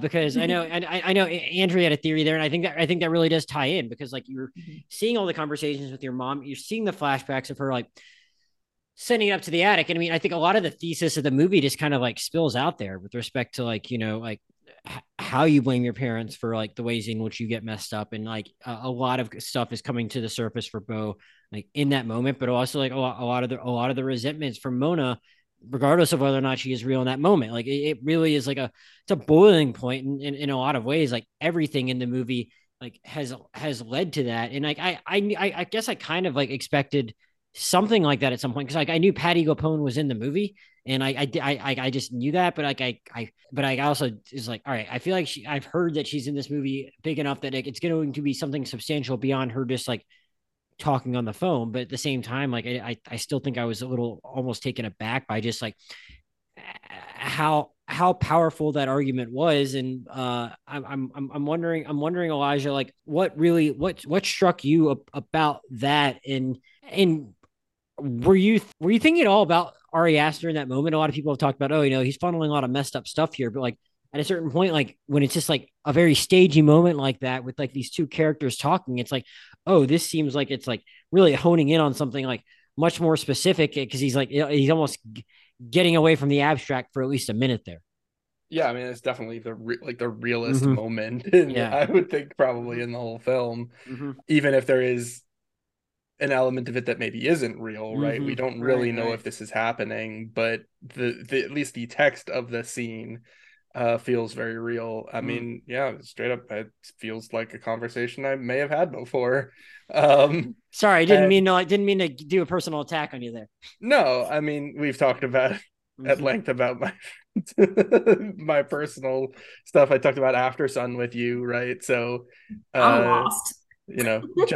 giant penis monster. We'll get to that. But I think that again, if you take it as a degree of reality, even if she's not really there or if she never died, all that aside, he's having a very lucid conversation with his mother. And even if it's in his head, it's again, it's very lucid. It's like it's everything. It's a moment of clarity, another moment of clarity in a way where he's kind of breaking through the programming.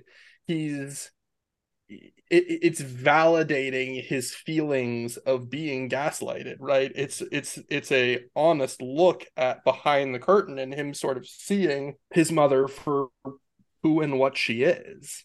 Mm-hmm. And there it maybe feels like, apart from the opening phone conversation between the two of them, like maybe like the most Jewish moment in the whole film. Yeah, we hadn't really Um, talked about that much yet. Like but we talked about the potential for it to be a Jewish movie based on what we heard before it ever came out. And like, yeah, like there's enough there that we know that these people are Jewish, though like Judaism itself is not mentioned that much throughout the movie. So like what really so struck you about that here's yeah, I'm gonna lay in that down my moment? theory about it, Yeah. and including that scene. I think in my personal assessment of the movie, Mm-hmm. I think his mother did actually die. I don't know if it was because she had a chandelier dropped on her head or if it was something else. But I think the reality of the film is that his mother did die. I don't think she came back from the dead at the end. I think what we're seeing is him getting there, getting to the house late after the funeral, and all of this guilt pouring in on top of him. And he is like, he has this extended mental breakdown, basically, where his mother's dead now, and now he can actually contend with what she did to him. And With who though? He doesn't have a therapist he can trust. He doesn't, but in a way, the evidence is so clear at that point that he doesn't need one. It's him. And I mean, again, maybe the therapist is there, maybe the therapist isn't. Maybe, it's him processing his reality. And it's still surreal and stilted. He's still having a conversation with a dead person, but it's him addressing this guilt head on. And I think that moment through the rest of the film is, I mean, I don't want to tread on Andrea's toes here with any of the psychological stuff, You're but fine. to me, it read as ego death. It read as, from that moment to the end of the film, it's his ultimate reconciliation with his mother's gone. He has nothing. He doesn't even have a fantasy of his mother anymore because it's been shattered so thoroughly, and he has no way to exist without it. He literally has nothing. He doesn't have himself because he is that he has that anxious attachment issue, that disorder. So he has no self identity that exists outside of his mother. His father, the closest that he's gotten is the fantasy of his father, and then the reality is this giant penis shaped monster, because his worldview has been so thoroughly shaped by his mother that even if his father was actually up there in the attic, that's how he would see him. Nothing more than a conduit for his own existence, just some delivery system that gave his mother the ability to produce a child. And so he has, like, he really has nothing. There is no Beau anymore, really, at that point. And that through the rest of the film, right, is him contending with that, ultimately going on trial for it, for what he then proceeds to sort of realize, like, none of these things were his fault, but it's too late. And yeah, so I read that scene as that is the even though the climax happens the scene before, I think that scene is really the climax. It's the post-nut clarity. It's him realizing that everything that he knew was a lie. And yeah. Well, Andrew, was your read on that showdown as dark as Elijah's? That is a fascinating take, Elijah. No, I did not have the same take on it, but on my second watch, I'm gonna think about that, Elijah. I had a very similar take to the penis monster, but actually, I didn't think of it as the way Beau sees his father. I thought of that scene as, we've spent the first three quarters of the movie learning about the world through Beau's eyes, and then his mother goes on this, like, exposition dump kind of. And when she locks him up in the attic and tells him that's his father, I thought it was more of how she sees his father. Like, he was nothing more to her than a disembodied penis. Sorry, if I wasn't clear, I agree with that. I agree Oh, that I thought you were saying that's how Beau sees his father. No. I think the closest we get to how Beau wants to see his father is the fantasy in the forest. I think okay. the penis monster is his. I think it is Beau seeing how his mother has how his mother sees his father. Yeah, okay, yeah. So then we had a similar take, because that's how I interpreted it, as now we're getting to see her kind of inner world that she has literally locked away in an attic where people are nothing but disembodied penises. And I thought that said a lot about her as a person. Like, she didn't care about this person who fathered her child. He's nothing more than a source of sperm. And I don't know whether the other person in the attic is actually Beau's brother, if it's another version of himself, if any of it's real. I definitely did not read it as his mother actually died by having a chandelier fall on her head, like she was always dead. I definitely thought she faked her own death to get Beau there. The part where I question, did she actually die, is when he chokes her and she falls into the fish tank. That there I question. I really like your comment about ego death, Elijah, because I absolutely think you're right. Like Beau is shedding this identity that he has spent his whole life cultivating, which is based around his mother, and not around any sense of self. And he kind of sheds that when he walks away from the house, just like slack jawed, and he enters the boat. And as he goes through the cave, I interpreted that as being like another birth canal. I thought the imagery was pretty reminiscent of the very opening of the film when he's coming through the literal birth canal. I thought of this as a metaphorical birth canal, like he's shedding his old identity that is orbited around his mother, and he's gonna come out into this beautiful new world, and it's the stars, and nope, floodlights, you can't escape it. That's a very dark message from Ari Aster, but that's what I took from it, is like, you're not gonna escape the horrors your parents have done to your psyche. And then of course we get to the trial scene. Well, yeah, So that was my interpretation of it up to that.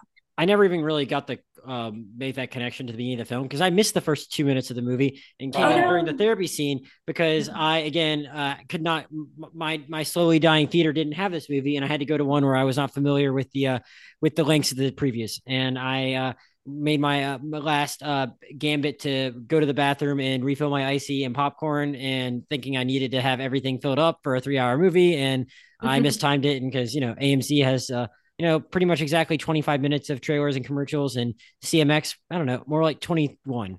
And like, so I did totally, I mean, I found out the birthing scene basically after reading about it in another review. And that was how I knew. It was very Gaspar Noé, I thought, like the internal camera, like pushing through the birth canal. It was a very cool opening scene, I thought. And I loved the title sequence as well. Yeah. Well, my bad for being just not being on top of my game with when this movie is actually going to start. But regardless, I mean, I still think, like, you did a good job of regardless, I appreciate your take on like how he actually got to that cave, which may or may not have had that parallel earlier. But like, what do you guys make of, like, after he already had whatever reckoning that he did have in the showdown with some version of Mona? What do you make of then the choice to then have him go on trial even after that? Because it feels like, I mean, the showdown with Mona should have been cathartic and possibly final in its own way, but like, this movie just keeps going. And we get Richard Kind as the arbiter of all things in Beau's life. I guess I knew Richard Kind was going to be in the movie, but what did you think of seeing Richard Kind? Well, first of all, Elijah, what did you think of seeing Richard Kind in this particular mode? Because it didn't act, it was kind of cool that I thought Ari Aster is having him do something different than what you would normally see him doing. And two, like, what did you think of the idea of ending the movie in this way? I mean, come on, obviously, Jewish screen legend, especially neurotic Jewish screen legend. It reminded me a lot of him in The Serious Man, where he plays a character who has something sinister about him, and also something like almost godlike. He's just sort of, he has like this magical quality. And in the end of this film, his magical quality is basically being the devil's advocate, maybe you could say. But I mean, he's great. I'm always happy to see him. I heard when I heard his voice on the phone the first time, I was like, the fuck is that? I know who it is, and I couldn't tell. And then he appears in a video, but it's at like the corner of a scene, and you can't really see who it is. So I finally got to see him. I was really happy. But we should also note there's a even more ambiguous Bill Hader cameo. Probably right. We see the back of Bill Hader's head. No, I mean, that final scene, right? I kind of already touched on this, and and Andrea also brought up the image of the reflection of a theater. And I would agree that's, to me, that's kind of how I read the ending ultimately. Is I think you can view it in the context of Beau's story and the film, and whether or not you want to say that's literal death, ego death, whatever it is, that he will always carry these things with him, whether it's to his literal grave or even through a rebirth into himself as a new person.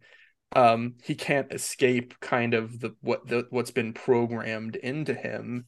But I thought that was a sort of moment where, again, I noticed the Midsommar visual reference. There's a shot of somebody getting thrown off of a cliff onto a conspicuously placed rock that they get crushed on. And throughout the film, I want to point out there were also other Ari Aster, in my opinion, Ari Aster kind of self-references, right? Ari Aster's got a thing for decapitation, apparently.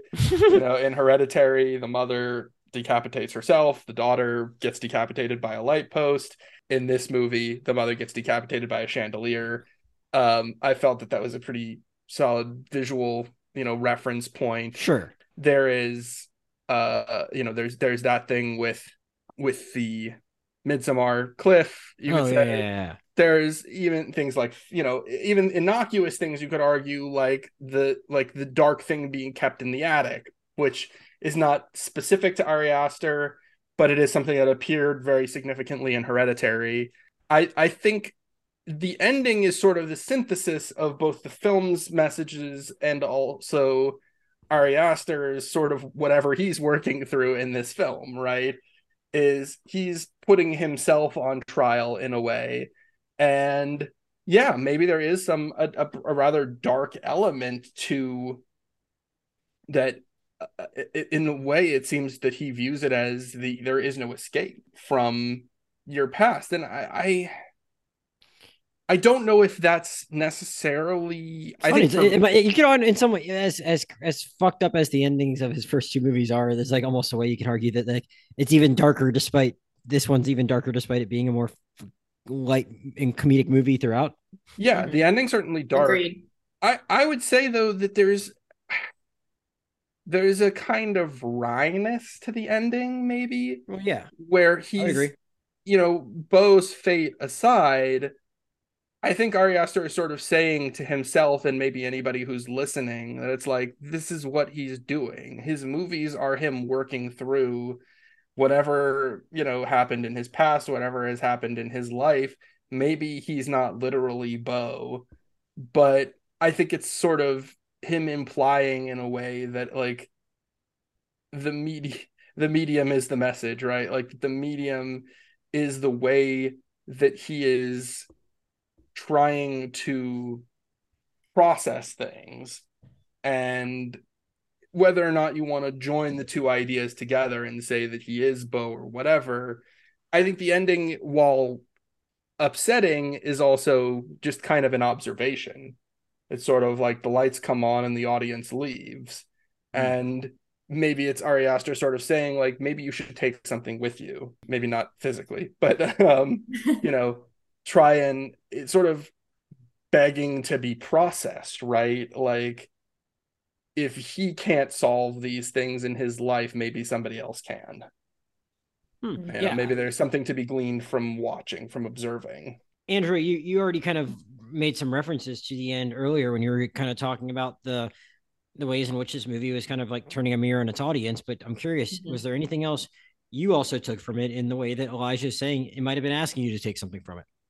I didn't ever like compare Aster to Beau in my mind, but now that you put it that way, Elijah, I do think maybe there's something to be said about like the vulnerability of Beau being in there in a boat, whereas for us it's just something we gathered to sit and watch, slack-eyed at the screen for 3 hours, and then we're gonna get up and leave.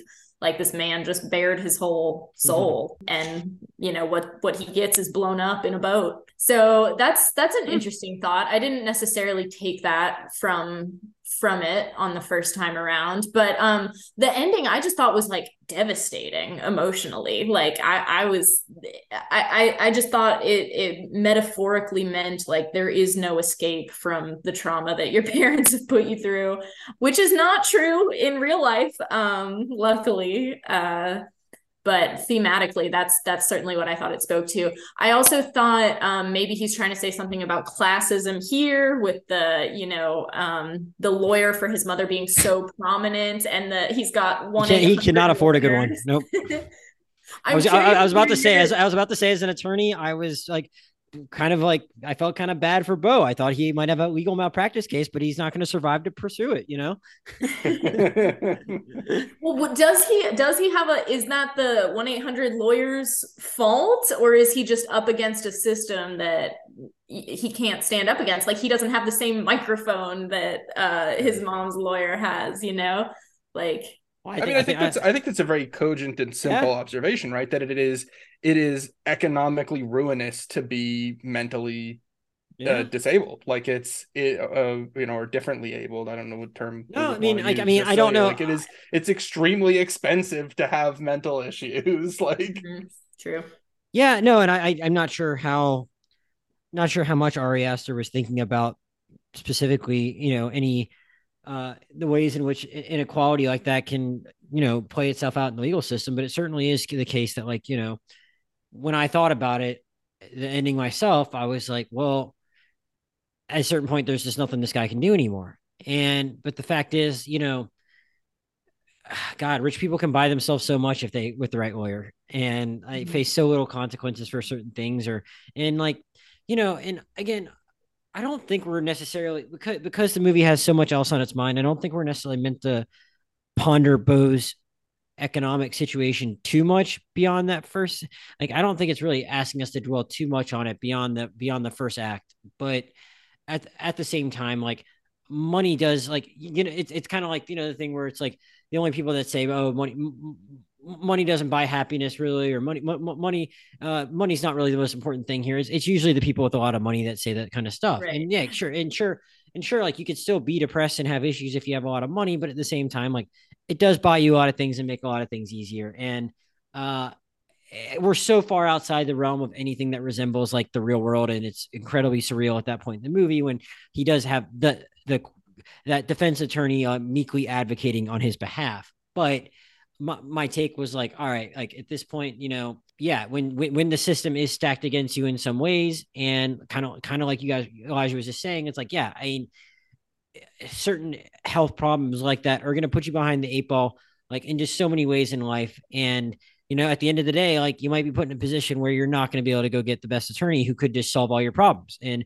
or at the very least mitigate your problems to such a great extent that you don't really feel that harsh of consequences. But Beau's is not going to have that because he's been dealt too rough of a hand in life. And yeah, that does hurt you on the back end. And I think hearing Elijah talk about it, like, helped it click into place for me. But in the moment as I was watching, I was just like, yeah, it's kind of bleak, but at the same time, like, I kind of get where he's coming from. Like, it's not as easy as, pulling yourself up by your bootstraps and like making everything okay. Like, sometimes, like, the things are not going to fall in your favor, and there's not a ton you can do about it. And that's unfortunate if you don't have the right people in your life.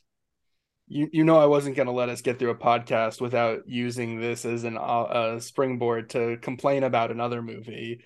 Go for it. And something that immediately came to mind when I'm watching through the ending was a movie that I really thoroughly disliked. That came out last year, but I saw a few months ago for the first time, which was Smile.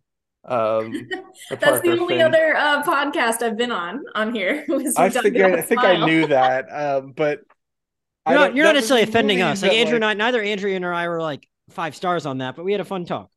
Yeah. I felt like that was a very anti-clinical film, maybe not even intentionally. That it's like, I think, in fact, very unintentionally, because I don't think there was that much thought put into it. There was like all this buildup in that movie about like trauma and about like working through trauma, and then the ending is just like, nah, fuck you, you're gonna die anyways. It's all miserable. And it felt very unearned to me. It felt kind of like it sort of invalidated everything else the movie was talking about. This movie earns it, though. This movie earns the message of you can't escape your trauma. Exactly. I would agree. That so bleak. I think Beau is Afraid at least makes an interesting case for that assessment. It's internally consistent, like you're saying. Exactly. Like to some degree, all of this is happening in Beau's head. Like I wouldn't be surprised if both attorneys are just voices in his head, not necessarily like auditory hallucination kind of voices, but just like his internal dialogue of like, self-defeating thoughts. And then, you have an inkling of truth in there of no, you couldn't help it. It's not your fault, but it's just shouldn't no match. Shouldn't you be of the opinion, Andrea, that you can't escape your trauma with the right therapist if your sinister mom isn't paying the therapist behind your back? Like I think yes, of course, in real life, yes, absolutely. Yes. Don't listen to Ari Aster. You can always work on your trauma. Things can always be better. And maybe that's the point of the ending, right? Is Ari Aster saying, "I'm not a psychologist, but I am a filmmaker," and take from that what you will. Elijah, I think we're already in danger of this being the longest ever podcast with the longest ever two guest, one movie podcast I've ever done. But I'd be remiss if we didn't go over to Craft Corner with you, because I feel like we really haven't talked about it all. And like as I was saying at the beginning of the movie or the beginning of the podcast, like. Yeah, I'm really glad this movie exists first and foremost, even if I had more issues with it than you guys. But secondly, like even if you have problems with the character building or the writing or the indulgence, like you can't deny that it's like an incredibly well made film. And again, we could probably talk about it for another hour, but I want to at least like hone in on with you what kind of impressed you most about like how he created this world on a $35 million budget. Yeah, I mean, obviously, all the texture and the breadth of all of the things that needed to be captured, all of the set pieces, the animated segment, which probably alone was essentially its own film in terms of how it needed to be made. But I think it's just, as all of Ari Aster's films have been so far, relying on really solid talent around him. Well, one thing what's interesting, when we talked about Dungeons and Dragons a few weeks ago, you actually surprised me with the amount of practical effects you said that movie had, which I mean, not just you said they had, which it did have, but you informed me of that. From what I can gather, it seems like they did a pretty good job of that here too, right? Yeah, obviously there's, I think, a little bit maybe less that needed to be done, but yeah, there's always Ari Aster's been solid and kind of making sure that things that can be done practically are done that way. I don't know, for me, Ari Aster's main collaborator that I really really love is Pavel Pogorzelski, who's his cinematographer. They've worked together on on everything. He did this, he did Midsommar and Hereditary. I also think he did Munchausen and The Strange Thing About the Johnsons, which are two of Ari Aster's early short films. If we're just going to hone in on one thing because of time, Pavel does a really interesting thing that I love, that I think works so well for these movies. And it's something very simple, which is that he does not always use eye light. Now, what that means in film terms is when you're lighting a scene, which is part of the job of the cinematographer to kind of work with the director and figure out what the lighting arrangement is going to be for a scene. Something that's really ubiquitous in film, that it's so ubiquitous, in fact, that most people probably don't know it's happening, is usually on set, in addition to all the other lighting, there's usually a light given specifically for actors' eyes in shots where there are, actors with their face towards the camera. Usually you want a kind of a small distant light pointing like straight at the actor's face, so that you get some like shine, some like reflectiveness in the eyes. And the reason that we do that is because it adds dynamism. It makes people look more real and dynamic. Pavel does not always do that. And I think it really helps a lot of scenes just feel incredibly unsettling. In kind of conjunction with Ari's direction, there are numerous scenes in the movie where you have people in frame just far away enough that you can't, that it's not like a close-up, there's not like intimate detail, and there's no eye light. They're just kind of evenly lit, and everybody looks dead, and it's so disconcerting, and I love it. And it happens in all of Ari Aster's films, and it happens in this one. I mean, it's in the first scene with the psychologist. played very wonderfully. I'll give a shout out to Stephen McKinley Henderson. There is like this medium shot of him where it's just enough distance that he just kind of looks like a piece of furniture, and there's no eye light, and he just looks like dead, and it's so off-putting, and they do it all the time. And I think that's the kind of simple craft that allows a movie to have a very mid to low range budget and still accomplish everything that it needs to.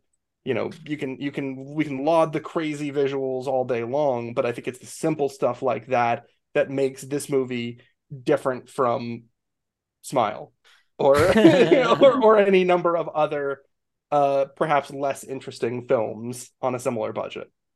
Yeah, I don't even necessarily have too much to add to that myself, because I think if I think of anything from like a filmmaking perspective myself, and what impressed me most about the movie, and I appreciate those insights, Elijah, because like you always have more to offer on this stuff than I do, and I think it gives people something really interesting to look for if they go back and rewatch the movie. I kind of, my mind kind of goes to some of the stuff that Andrea was highlighting earlier in the podcast, because like when I think most about the craft, I'm still most impressed by the first act of this movie, and how like just how there is like so much imagination and so much detail and so much thought put into just like how that run across the street was shot, and what everything that was going on in that street, and everything that made that feel as intense and epic as it was when it's literally a dude crossing the street to drink a bottle of water. And like you highlighted earlier, Andrea, a lot of the different visual details that are in that part of the movie. But if you think back on this movie and kind of what made it special for you to see from a visual standpoint, is there anything else that comes to mind for you as what might have been made this an especially effective movie for you?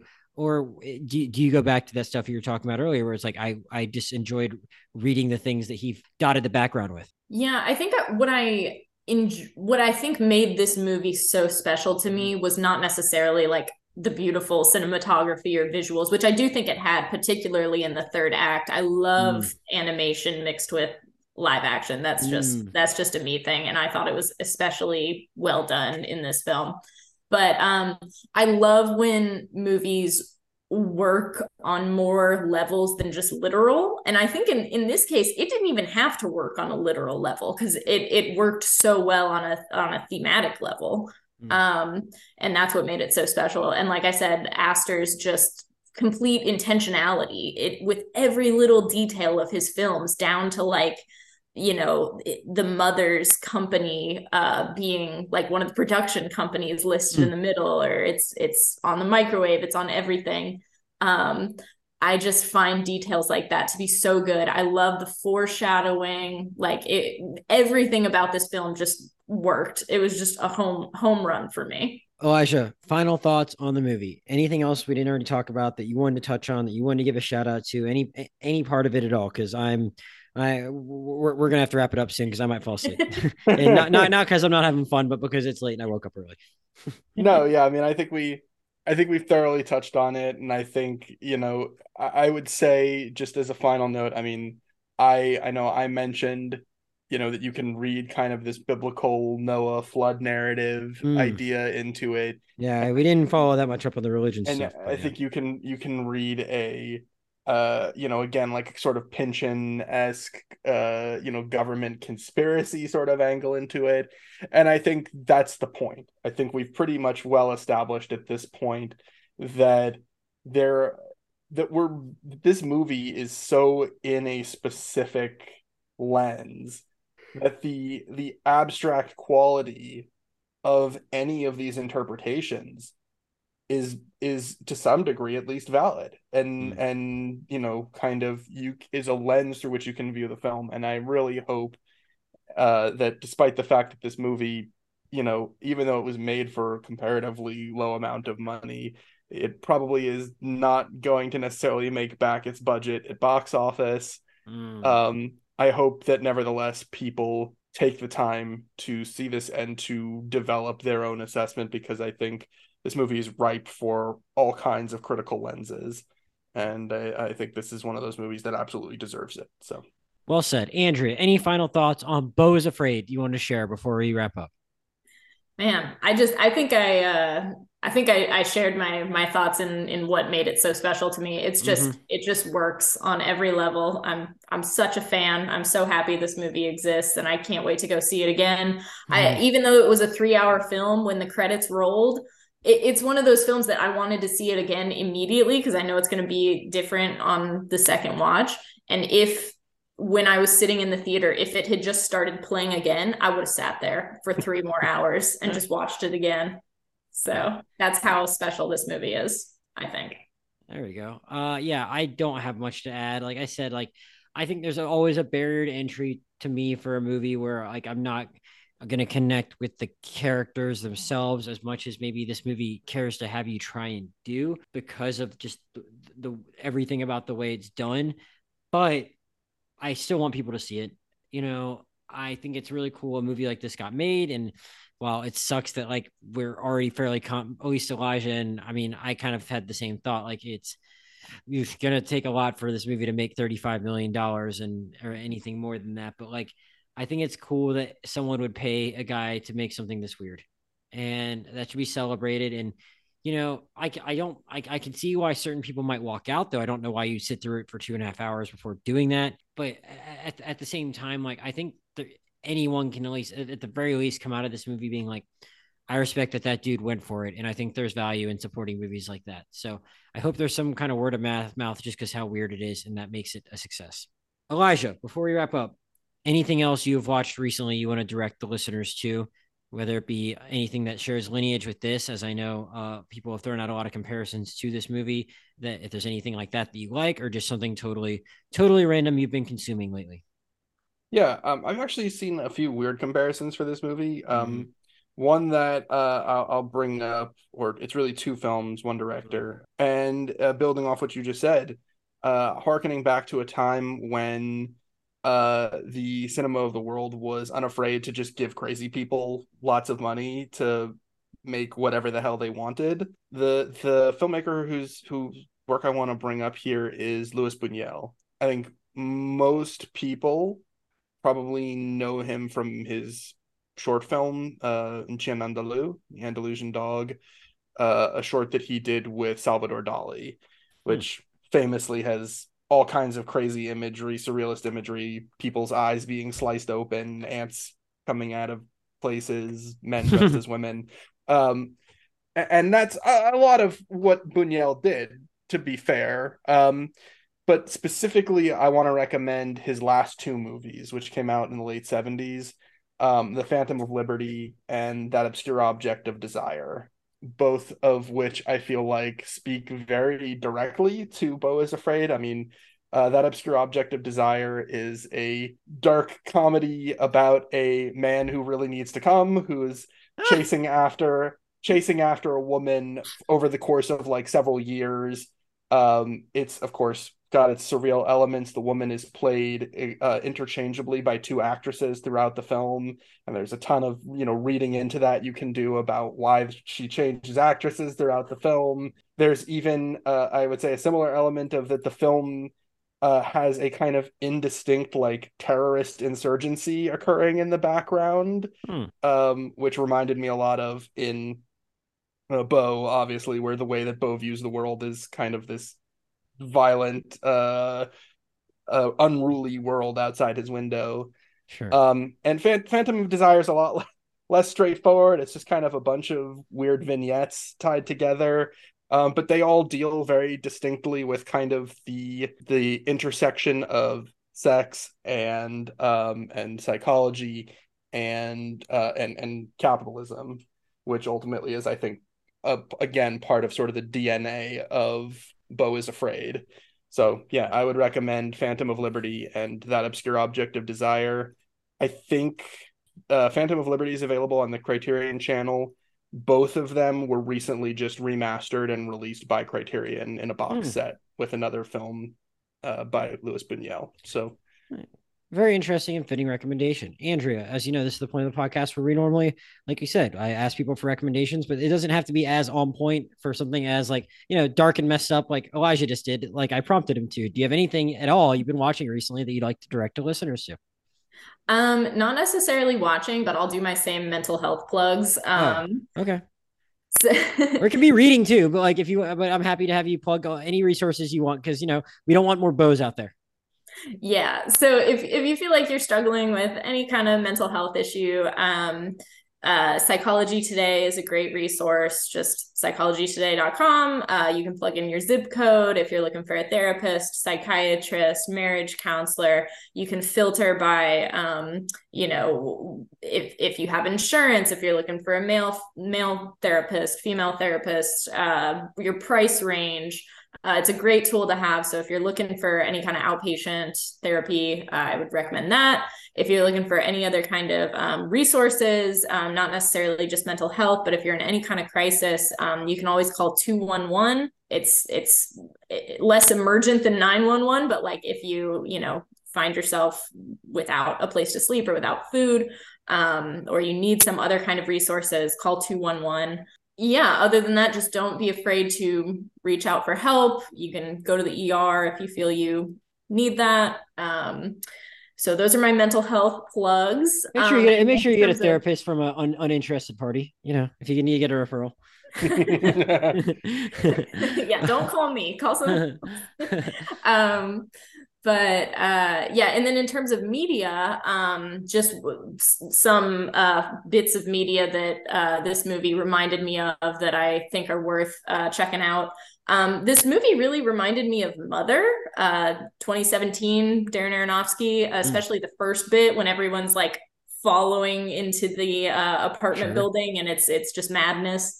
That I thought that was a really divisive film, which I know Beau is as well, and I happen to come down on liking Mother as well, so I definitely think that's worth a watch if you haven't seen it. Yeah. And I'm gonna recommend reading 100 Years of Solitude. I know we talked about it a little bit before, but it's an absolutely fantastic book. Gabriel Garcia Marquez. So yeah, and I think Elijah threatened to spoil it, but didn't actually spoil it. So or whichever one of you guys was do that. Yeah, so you can do it if you want. I don't know if I will, but it was funny you said Mother because one thing I was going to shout out because I've, I don't know when this is. Yeah, this is probably going to come out after a couple other things I've already recommended. So I would just say a lot of people have also like mentioned this movie like in the same breath as Albert Brooks movies, which are just like like not 100% on point, but certainly deal with similar themes in a very different way. So if you like thinking about the kind of stuff we talked about here, but like you're feeling like something that's maybe going to just like make you laugh without trying to like send you to the same quite so dark place, you can go watch like Defending Your Life or 1996's Mother by Albert Brooks or like Real Life, because I think you could say that this movie is like some combination of those three in a way, and they're all pretty good movies, and Albert Brooks was a really compelling filmmaker for for just like from the late 70s to the mid 90s, and some of his stuff was really interesting, and he's grappling with a lot of similar things to what Ari Aster is doing, but just doing it in a probably more digestible, easier to rewatch kind of way. So that is my recommendation for today. Elijah, anything you want to direct the listeners to social media wise? It's on Letterboxd. Mr. Smith Goes to FL, right? Yep, that's me. Wait, is it Mr. Smith? Yep, the movie Mr. Smith Goes to Washington, but Mr. Smith goes to FL. Andrea on Letterboxd is like Amdea, right? Yeah, AMDEA, Amdea. All right. As usual, I'm Josh Jurnovoi, JOSHJURNOVOY on Twitter and Letterboxd. Podcast email is rewindmoviepod@gmail.com. Podcast Twitter is @rewindmoviepod. Coming up next on the podcast, it will probably depend on my movie going schedule in the next week, which is in flux because I, again, am losing my theater, as people have now heard me like slowly coming to grips with and having a breakdown about on like the last 3 episodes now. So I don't know what I'm going to see when. I might see Sisu. I might see Evil Dead and do a podcast with our friends Daniel and Gage. I might see I might do a podcast on Chevalier, which I did see. Even I just don't know. It's my whole life is up in flux. I will have something for you guys though within the next week. I promise you that. I want to thank Elijah and Andrea for joining me and providing such great insights into a movie that left me kind of befuddled. I want to thank all of you guys for listening. We will see you next time.